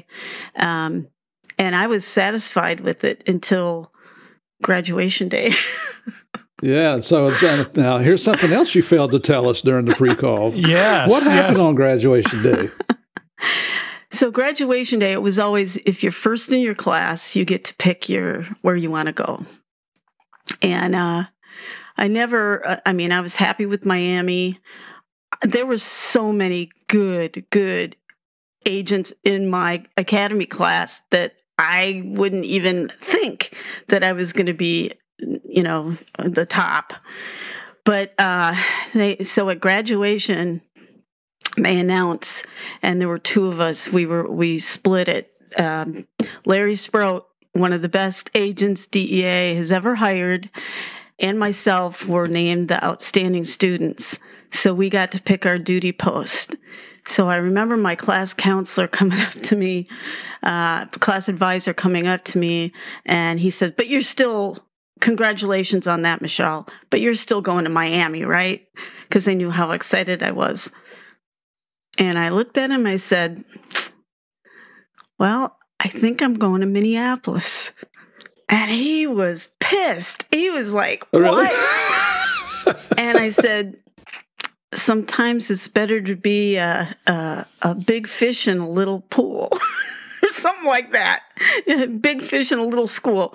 And because Minneapolis was a small office, and compared to Miami where all the action was. And I just thought that might be my only chance in life to go back and clean up, Minnesota, take drugs off the street, help kids in Minnesota. So I picked Minnesota and never regretted it. Got to go there as my first post. Did you ever go work with St. Paul PD so you could show them that damn push-pull didn't matter? Oh, let me tell you, I worked with some of the best officers from St. Paul, that worked with us in our task force. And and then it didn't even bother me that I wasn't a St. Paul cop because I had cred. I had been a Baltimore cop, And well, you had seen more felonies in one night than some guys might see for 6 months, absolutely, or their whole career. Absolutely, but it was great to go back. It was not a hard decision, and I figured I have the rest of my career to go to Miami. Yeah, you can always go to Miami and join Murph down there, and get a suntan. You got sunburned too, Murph. You were on light duty for 6 months after you got down there because you were sunburned so bad. That's that English Irish heritage. So when you got to Minneapolis, I know there's a lot of things, but a lot of people think there wasn't a lot going on in Minneapolis, but you talked about a real interesting case. So before we get into it, let's set the context. When you go up there, what were the big problems in Minneapolis? What kind of things was the office looking at up there when your task force was going out? What kind of things were you working on? What were the big problems DEA was interested in the Minnesota area? Well, when I got to Minneapolis, almost every case was a cocaine case. All the sources were, it was all coming out of South Florida. There was, some heroin cases, but not so much. I think in the 5 years that I was in Minneapolis, almost every case I opened up was a coke case. Anything from northern across the border up north? Anything from Canada coming in that were causing problems? Now, Canada was interesting. Canada was more the marijuana back and forth. So not as much with Canada. We worked with the RCMP all the time. They would come down because a lot of their sources for cocaine were in Minnesota, were in Minneapolis. But I just can't wait to hear an RCMP officer and somebody from Minnesota talking, "Hey, we were up there at Red Deer Lake. Hey, oh yeah, for sure. Don't you know?" This would have been an interesting conversation. Well, we always, we would celebrate when the Mounties would come down because my boss, the greatest boss in the world, Jim Brassett, he was my RAC, my resident agent in charge. He loved the Mounties.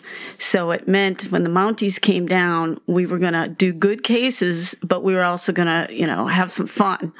And because they can drink. There's no doubt they can drink. Oh, hey, yes, they can. I went to a school with a guy from RCMP, Red Deer Lake, Alberta detachment up there. couldn't hold a candle to this dude. Yeah. Yeah. And then they would bring my bosses, fishing up in Canada. So they had this love fest, our office, DEA, and the RCMP, and we had all these great events going on, and we did good cases together. But it was Minnesota was just the perfect fit because I guess I thought, okay, I will stay here. I'll learn the job, learn to be a good agent here, and eventually maybe do something. Maybe go to Miami. Maybe go to a big city at some point. But I was surprised when I was talking to my classmates who had been in those big cities. I actually was doing more in Minneapolis than a lot of them were, because they had senior agents. Mm-hmm. They were kind of, hey, we were the gophers. We were supposed to be the gophers. You're young agents. You're supposed to, help your senior partner. Yeah, pay your dues. Yeah, you pay your dues. When I got to Minneapolis, though, it was just the environment set by Jim Brasseth, just the best environment for me. And I talk about often with my friends, we talk about my first day in the Minneapolis office because, I went out and bought a brand new suit. I had my little brand new briefcase. I was ready, offices were supposed to. It's almost like going back to Catholic school. You've got your uniform. You're ready to go. I was ready. I had to make a good impression. Get there. Okay, the office opens at 8. Okay, I need to be there at 7:45. And I get there and nobody's there. There's nobody there. Get in. And I'm thinking, do I have the wrong office or what? So finally someone comes and opens up the office, and it's a secretary, one of the secretaries. And she welcomes me in and tells me, here's your desk. And I probably sat there for 2 hours before anybody came in. Yeah. And I'm waiting, and in walks the boss, Jim Brasseth. He comes over, introduces me. I put out my hand, and no, he hugs me right away, and he says, "You need to go home and change." And I went, "What?" And he goes, "We got a picnic today." We have liaison. And that was for you folks that can't see. That she had air quotes with her fingers around the word liaison. We had liaison. Well, little did I know that periodically in Minneapolis, especially when the weather's getting nice, and I think I arrived there in May, we would go out to the park and we would have cookouts, play volleyball, and everybody, DEA, FBI, ATF, the marshals, probation, parole, judges, magistrates, everybody would go to it. Well, my first day there happened to be one of those days. So he said, "You need to go home and change. You're going to a picnic." Okay. So that was my first day. Perfect day to meet everybody, and learned immediately it's all about relationships. It's all about relationships. And he was the best at forging those relationships. I used to tell my kids, it's not what you know, it's who you know, and it's not who you know, it's who I know. It's all about, the ability to pick up the phone and make a call. So your first big case was saying, hey, you don't have to store hot dogs out on a ledge to actually cook them, do you? Now, how many agents were in the Minneapolis office at that time? I was thinking about that the other day, and there were probably about 7 or 8 agents, and then we had 5 or 6 task force officers, and they were all sergeants from the Minneapolis Police Department. Yeah, and we tight-knit group. Yeah, very tight-knit, and we kind of separated into 2. And I was with the task force officers. They became my first partners. But everybody worked together, and it was quickly everybody had a case, and everybody wanted me to be the undercover. Oh yeah. Now, does that You didn't have to go by Mike, though. You could actually go by Michele this time, right? I was Michele, yeah. All right. Hey, well, let's speak of that. I mean, you're getting pulled onto the other cases, but we were talking, on our pre-call about one of your most memorable cases, your favorite cases, and that was Casey Ramirez. So let's talk about, because this floored me. I didn't know this was going on in Minnesota. So why don't you lay the groundwork for how this case got started, how you got into it, and then let's dig into the details. Well, it's still today is probably my favorite case. At that same picnic, when Jim Brasseth, tells me to go home and change, and at the picnic, he introduces me to everybody and introduces me to basically my new partners. He says to me, "You want to meet a millionaire?" And I didn't know what he meant by that. And you thought he was trying to set you up, fix you up, didn't you? Do I want to meet a millionaire? What? I was single. Is that what he's talking about? And he starts laughing. He goes, "We got a case, and you're going to love it." They had just gotten information about this guy. They called him the generous benefactor, who arrived in a little farm town north of the Twin Cities, Princeton, Minnesota. It's this guy. He was Puerto Rican. And he claimed, it depends on what day you talk to him, he would claim that he owned patents for this and that. He claimed that he invented the Siloom light stick that they used to put down on runways, the smugglers used to use. He said he had something to do with computers, even before we ever even had computers in the office. He had all these reasons that he was rich, but he started buying uniforms for the hockey team, and he started buying, band uniforms, and he started giving the police department all these Volkswagens. And when we said, what self-respecting cop drives a Volkswagen around? And in Minnesota, you have a Volkswagen, it's not going to start in the winter. So we started looking into it, and we had some people that the antennas were up, that this guy is really, we don't know what he is. He's like a con man. We're not sure where his money comes from. So when you said you got information, you mean, did you have, maybe I missed this, did you say you had a source, or were there just enough people saying, hey, what's a dude doing up here spending all this kind of money? We never had a source that told us he's a drug dealer. We had some people that were starting to pay attention to the money that he was bringing into this little town. And so we got into this case in the very beginning, really to check it out, to find out what was going on. And so I think it was the first month I was in the office. I was up at an air show in Princeton, looking for this guy because he was putting on this big air show, and he had all these planes.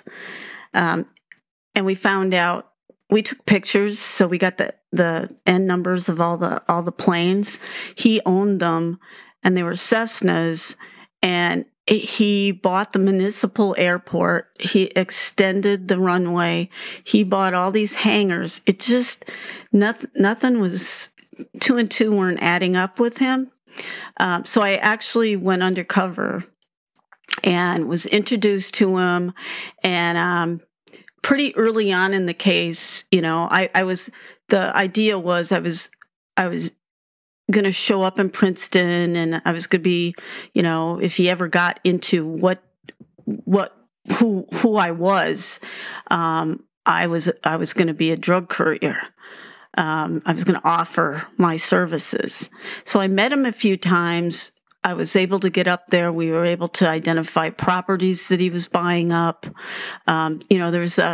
There's the great story about his best friend was the mayor, and the mayor goes out of town for a convention, comes back, and there's a pool in his backyard.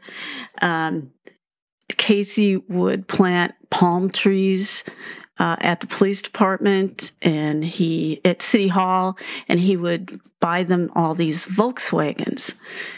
So it's just good old-fashioned police work. Besides being undercover with them, I was with my partner, who was Minneapolis police sergeant, and our third partner, who was an IRS agent. We just started looking at everything. We started digging into the money. We wanted to find out, is this guy for real, or is there something here? He was in our database, and he was in our databases for something connected to drugs, but we had our suspicions with all the planes.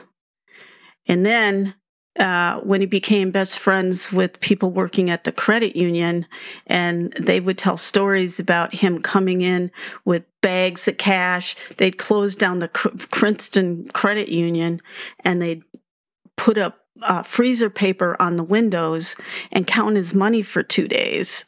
Wow. Then we knew. We knew what he was. Holy cow. So, well, and you mentioned having an IRS agent assigned to you. What a benefit having one of those people assigned to you. I disagree for just a moment on that. For a second, we were working a case with an IRS agent, and the one thing they'll tell you, we give them a lot of information, but the one thing they will never ever do. What? Give you any taxpayer information. At least they wouldn't us. And you know what their philosophy was? As long as they've paid their taxes on their ill-gotten gains, we're not interested in them. Yeah, you didn't work with the right IRS agent, did maybe not. Well, it was Marty McCormick, good guy, but it was but we were doing surveillance one night, and it's like, Marty, quit driving in front of the target's house in a green Mercury Crown Vic with tinted windows. Just stop doing it. Well, now they will not give you the tax returns, but they certainly have access to information, and they can guide you in the right direction. Yes, they can. Yep. Well, the best part is we opened up a grand jury investigation. So we were getting everything we needed with grand jury subpoenas. But what a combination to have this, probably one of the best cops I ever met, seasoned sergeant off the Minneapolis Police Department who had a passion for the job that pretty much matched mine. We just became addicted to the case.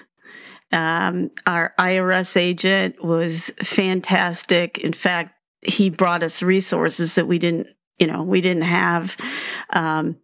And we just started digging. We put everything together. I was still trying to go undercover with them. And one day, this is like it just happened yesterday. I'm getting off the elevator in the federal building, going to lunch with a couple of the other agents, and who was standing there at the elevator when I got off in the federal building is the crook, Casey Ramirez. And I thought, oh my God, it's done. So the agents were smart enough. They went one way, I went another way, and he kind of followed me. I just kind of didn't want to talk, and he kept following me. So he asked, "What are you doing here?" And I came up with something. I figured he could see what floor we came from. On the fourth floor of the federal building where DEA is also federal probation. So I turned to him and I started crying, and I said, "I'm on probation." Oh my God, Miss Goody Two-Shoes on probation. Oh, you had to stretch for that one. You've never been in trouble in your life. I said, "I'm on probation." I really didn't know what it was. I didn't know what I was carrying. And and he was kind of, okay, well, we'll talk. And I went immediately across the street, called my partners. They knew, they were watching. And so we never knew at that point if he bought it or he didn't buy it. But a couple weeks later, he wasn't answering the phone when I would call. And I figured that he knew what was going on. He figured he had friends in the federal building, and I figured that he found out who I was. And then one day, there were flowers at the front desk and a little box, and it's for me. And we opened it up, and now I say they were gerbils, but everybody else said they were little white mice. They were from him. And so he was basically telling me he knows he knows he what knows I you're do. a rat. Yeah. So then I just doubled down, and my partners and I we just went after him. We looked at every expenditure. We put transponders on his planes.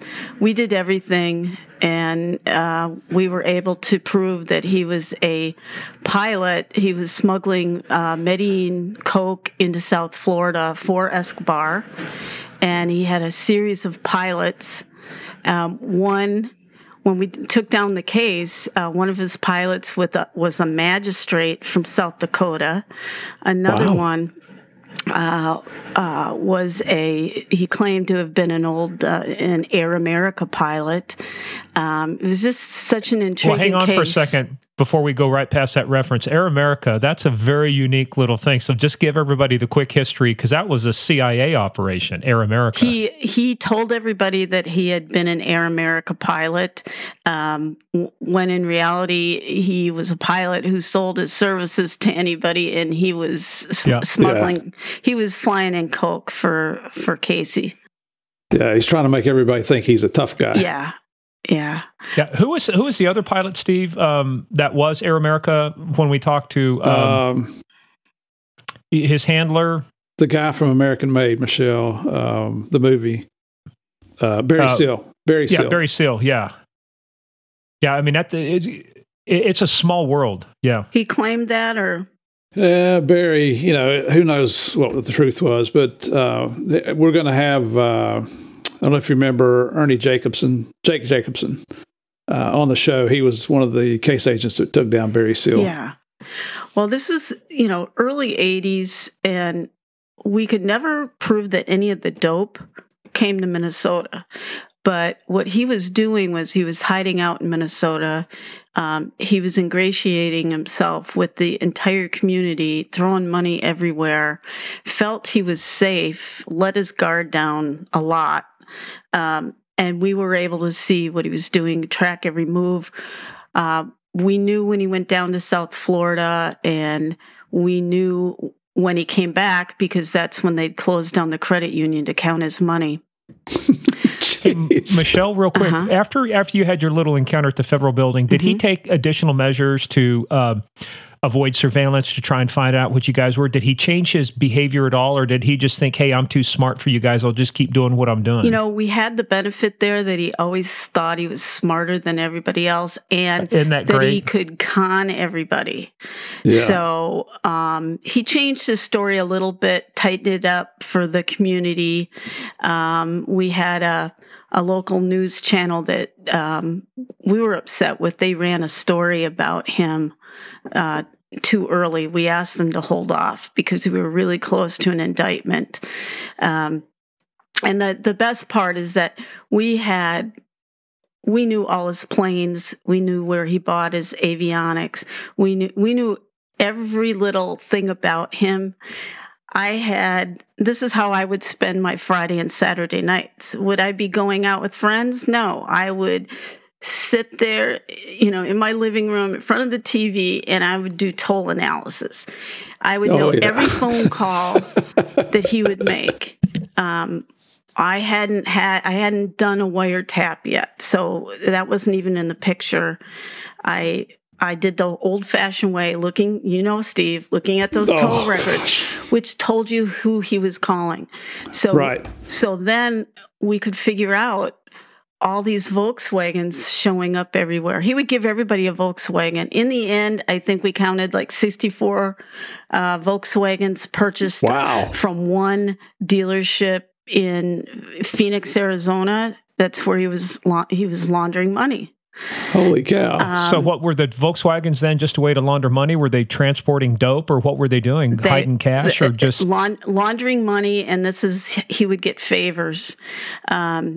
He'd give somebody a car, and then he'd think he's going to get something from them for it. But he gave even everything from the police department, he gave them these vehicles, these Volkswagen vehicles as police cars. That's ridiculous. He just hit everybody up. And he was just a flat out. Didn't anybody at the police department? I got a bone to pick here. I mean, I know we don't want to talk bad sometimes, but it's like, but did not anybody down there think, sorry guys, we can't accept this kind of stuff? I mean, it should have seemed coming like a red flag. Wait a minute, the mayor's got a new pool. You've just bought the airport. You're spreading all this money around. I would probably tell you there aren't too many Puerto Ricans there in northern Minnesota, so he had to be kind of sticking out like that. I mean, how was somebody not able to connect the dots themselves there internally and go, hey, Marge, we got a problem here. I think we've got a dope dealer. So you've probably heard the term Minnesota nice. I mean, Minnesotans do think the best of people. I mean, if you knew this little town, it is quaint. It's Mayberry, RFD, more modern than that, but it is, everybody's going to trust everybody until you can't trust them. And there was nothing that he was doing, for them to really think that he wasn't anything but what he said he was. I know, but I'm sorry, papering over the windows at the credit union, shutting it down for 2 days. I mean, was there not any currency folks, so they're calling them CTRs back in the day, if you had $10,000, you're supposed to do a currency transaction report. Was nothing being triggered to say, hey, nothing, oh my God. Except we did, the reason we were able to convict him, the reason we had such a tight case on him was the people, they were completely surprised when it came out that he was a drug smuggler. But they testified. In fact, the only case that we didn't get a conviction on was a case we brought against the pilot, one of his pilots, a drug pilot who was the magistrate from South Dakota. We charged him with perjury, which was interesting because we lost. It's the only case we ever lost, and thank God we did, because he ended up being a major witness for us, and now he wasn't a perjurer. Hey, all right. Couldn't afford a perjurer, yeah, that's for sure. Hey, but there was something interesting too, because as you guys were getting close, right, there was one episode to where he had to ditch one of his planes. Yeah. So, it was getting frustrating. We opened that case up in spring of 1981. And it actually became our office's first organized crime drug enforcement task force case, Z001. All right. Very, very first case. And we needed to, see what's the end game here. And we had transponders on those planes, and every once in a while we would get a call that the plane was, just landed at Tamiami Airport, and we were in Minnesota. We had partners we were working with from DEA and local departments in Florida, but it was just hard to do it when we weren't there. But April 23rd, 1983, the transponders went off. A pilot in a Cessna 210 did a touch and go at Tamiami Airport because it was followed in by customs, turned around and went into the Bahamas, crash landed in the Bahamas. That was one of Casey's planes. That was one of the planes that I took the pictures of. That's one of the planes that he stashed up in Minnesota. That was one of his primary planes. And we got down to the Bahamas as fast as we could, working with the Royal Bahamian Police Department. They were fantastic. We said, please do us a favor. That plane, which, crash landed out in the middle of nowhere, didn't really crash. It was forced down, and the pilot escaped.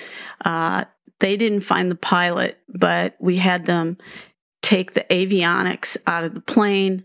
They found the fuel containers, took all of that. So by the time myself and the IRS agent got down to the Bahamas, I knew it was Casey's plane. We were able to prove from the avionics, the labels on the back, everything had been the maintenance had all been done in Minnesota.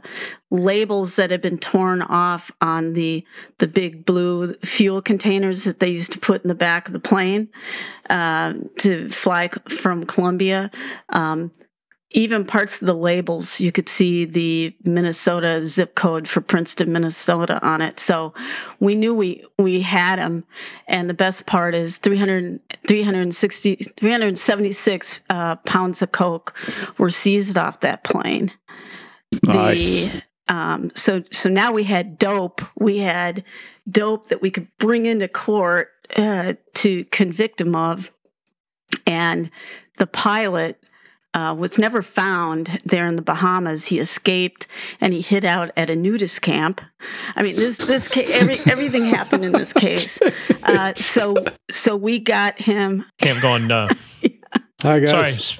Sorry, I'm a special agent. I can't. I don't even want to go there. You can't make this stuff up. But we got him on. I guarantee you one thing: you'll never catch anybody at a nudist camp wearing a NAGRA recorder. But the whole case, it was the biggest case in Minnesota, and at the time, and there was a lot of coke. And we always, being in Minnesota, you're an agent, you're a task force officer. We always had a thing. If you had a big seizure, nice seizure, it was around a pound. Okay, because you're used to having to buy a couple rounds or whatever. How do you do 376 pounds of coke? How do you do that? It was huge. That was like my own personal biggest seizure. That's your first case. I was going to be broke. Had you ever seen, what was the most amount of dope? Because I know you worked with DEA in Baltimore. How much dope had you seen prior to working with DEA? What's the biggest amount? Just small amounts of heroin, probably like 10, 15 grams, more user amounts.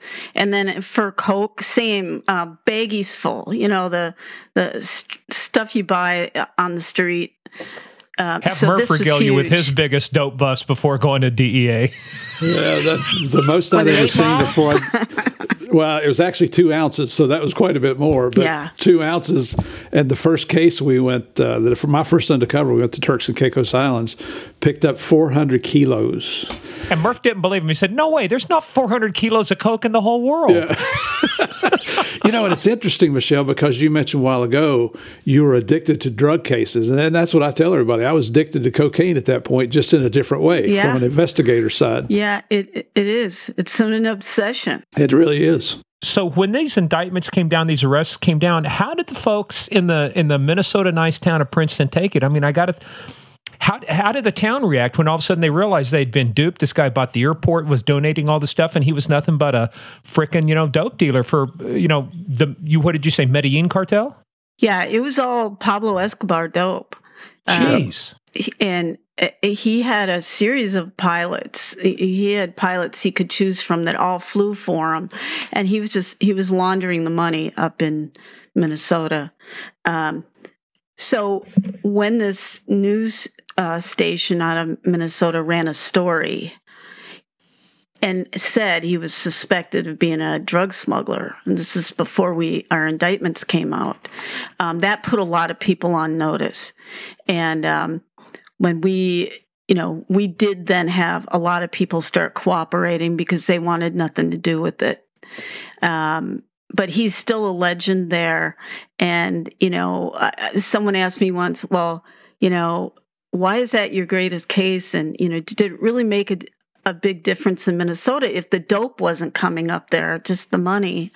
I said, it was big. And I knew it was big when the Minnesota version of Monopoly, one of the questions in there is, what drug did Casey Ramirez get convicted of smuggling? So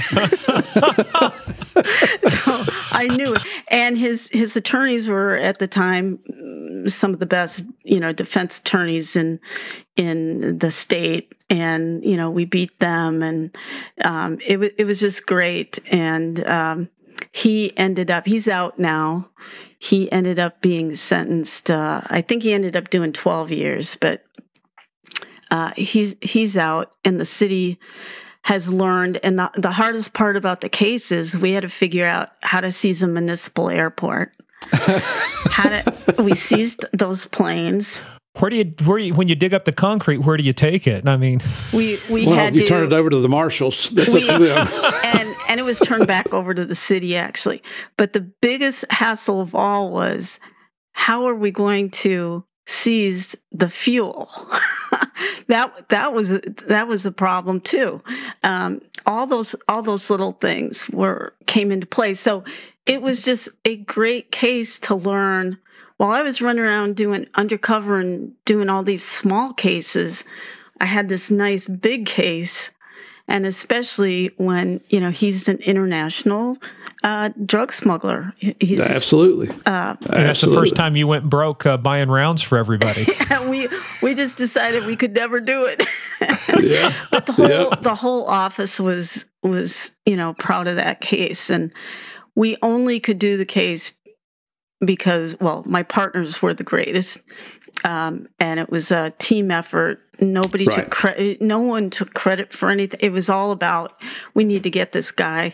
And we had the greatest bosses. So we were able to do it. Well, there's another interesting thing, too, because you actually had the chance to work on something before Murph did with Pablo Escobar.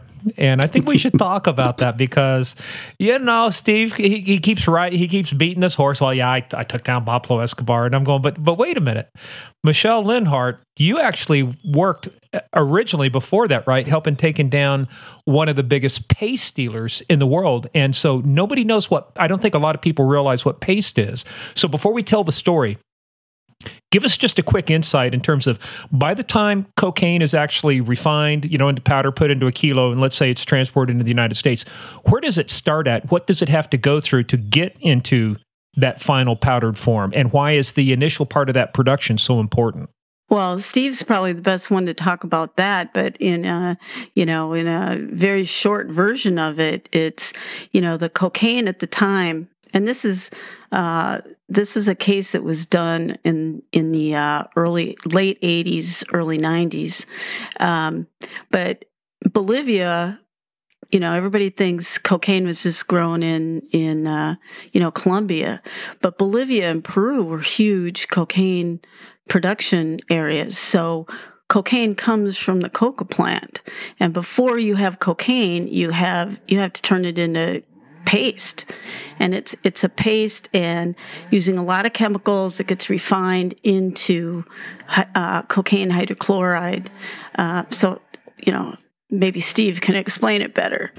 But no, you're dead on. You don't have cocaine without getting original paste first from the coca plant.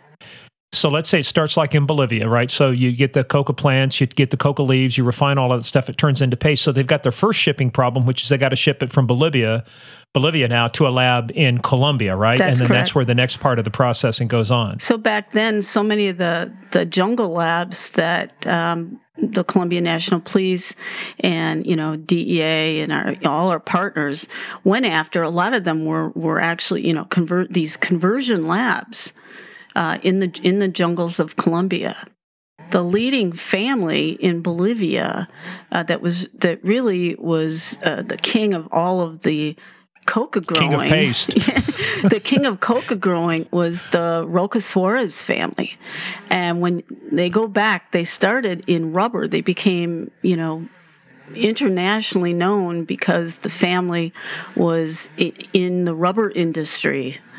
But they branched out. One of the brothers branched out, and my group in San Diego, the first group that I supervised, enforcement group that I supervised, had a case on Jorge Roca Suarez, who was the son of the kingpin in Bolivia, and he was the person that the Medellin cartel, especially Pablo, bought their paste from.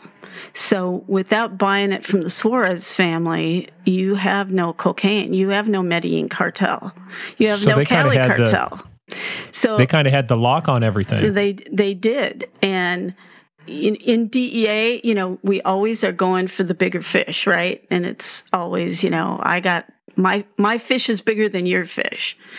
And so my joke with Steve the other day was to say, hey, cases other than maybe Chapo, cases really don't get bigger than Pablo Escobar. I mean, you only once in a lifetime get a Pablo Escobar, a Chapo. And I said, but you know what, Steve? I beat you because we indicted Jorge Roca Suarez. But there's a little bit of a backstory because you kind of glossed over some of that. But you were running this Group 1 out of San Diego as a group supervisor. So that group supervisor is a promotion. So you get promoted, right? Why did you pick San Diego? Well, I just wanted to stay in Minneapolis my whole career and work nothing but cases. I didn't want to be a boss. I just wanted to work good cases. Jim Brasseth wouldn't even let me. I didn't care about promoting. I didn't even want to get my GS-13, which is, an agent rate. It goes every year. They get a raise and in grade, and you get a grade 13 by submitting paperwork to show that you've done all these great cases. I always told them I was too busy. I didn't care about it. Well, every agent cares about getting their 13. I didn't care. I just wanted to do cases. So what he did, he knew me well. He took my car keys. He said, now how, as an agent, you can't do anything without a G car, right? Right. He took my keys and he says, you'll get your keys back when you submit your package. 13 package. So I spent the weekend. I did my 13 package. I got my keys back. I became a 13. And on a Friday the 13th in 1985, a teletype comes out and I am transferred from Minneapolis to St. Louis. I thought I was going to die. I didn't see that coming. There was no advance notice, just a little teletype that came into the office. We were all in shock. So I had a decision to make. I'm not quitting DEA. I love DEA. I have a choice to make: quit DEA or go to St. Louis. And I went to St. Louis.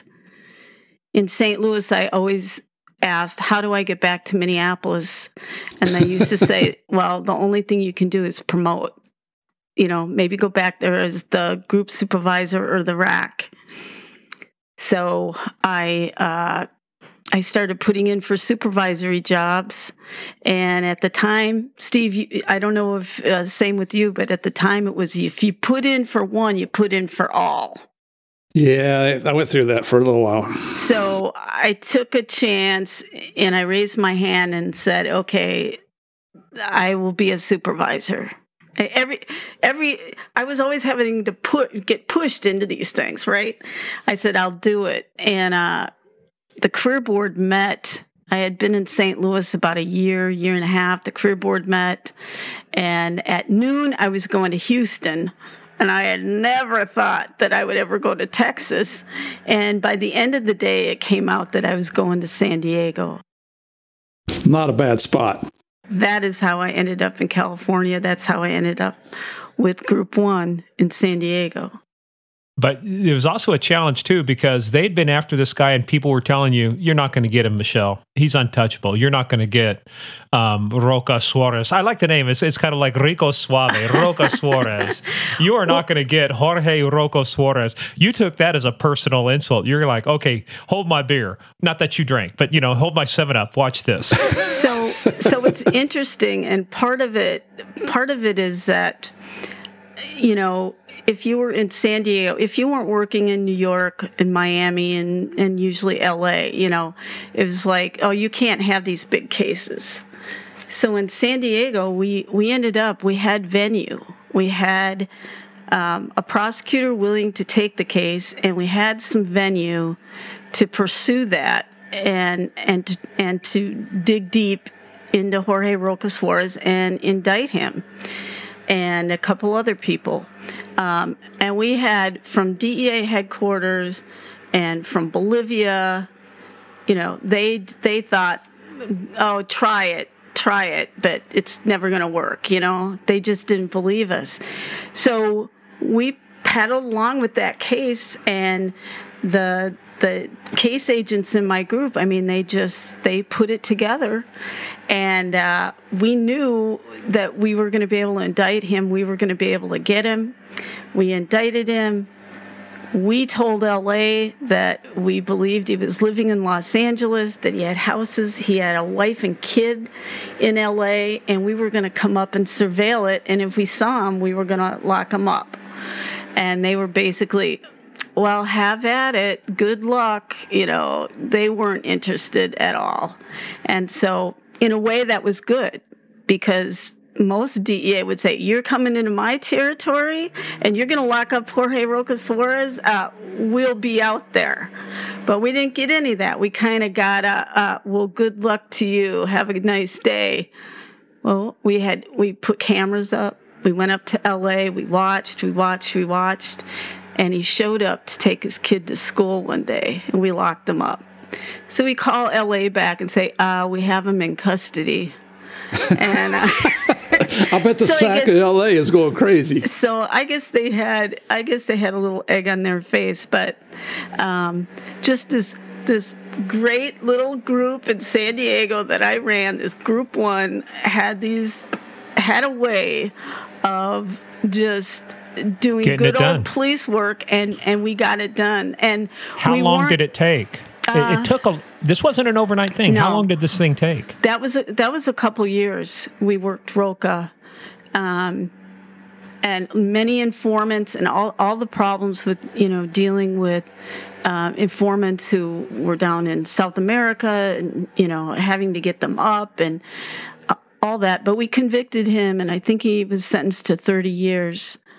Nice. We seized his houses, we seized his assets.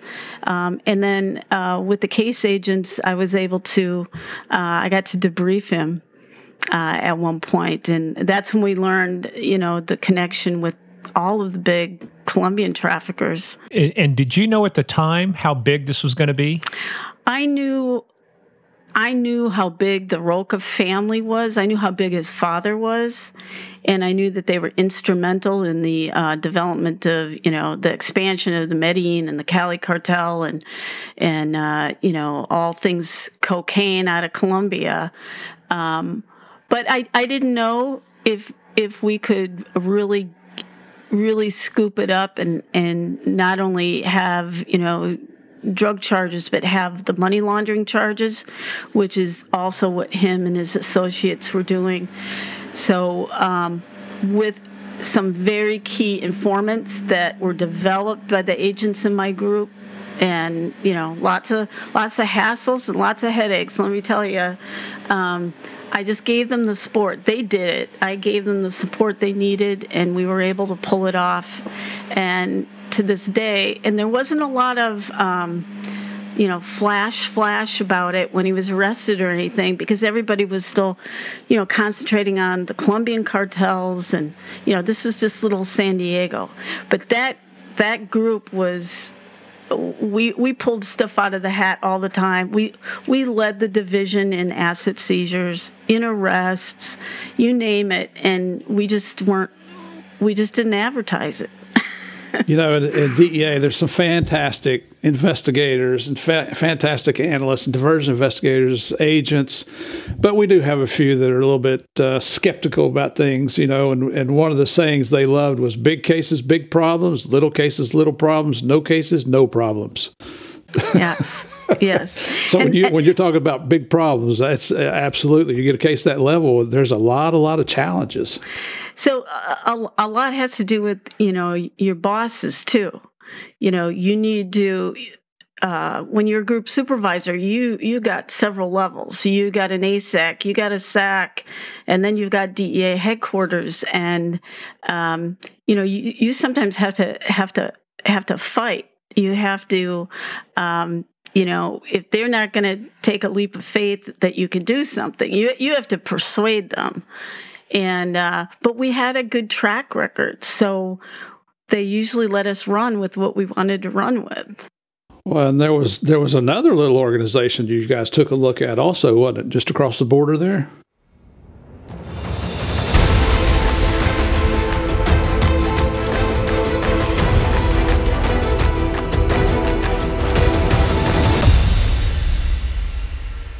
Hey everyone, as promised, this is a two-parter. We're going to keep it short here before we get into episode 10, part 2 of Michele Leonhart and her rise through the DEA to become the first female to ever lead that agency. Real quickly, go over and check us out, patreon.com/gameofcrimes. We've launched the beginning of the month. We've got a lot of good stuff in there. We have a lot of good stuff coming up for you too.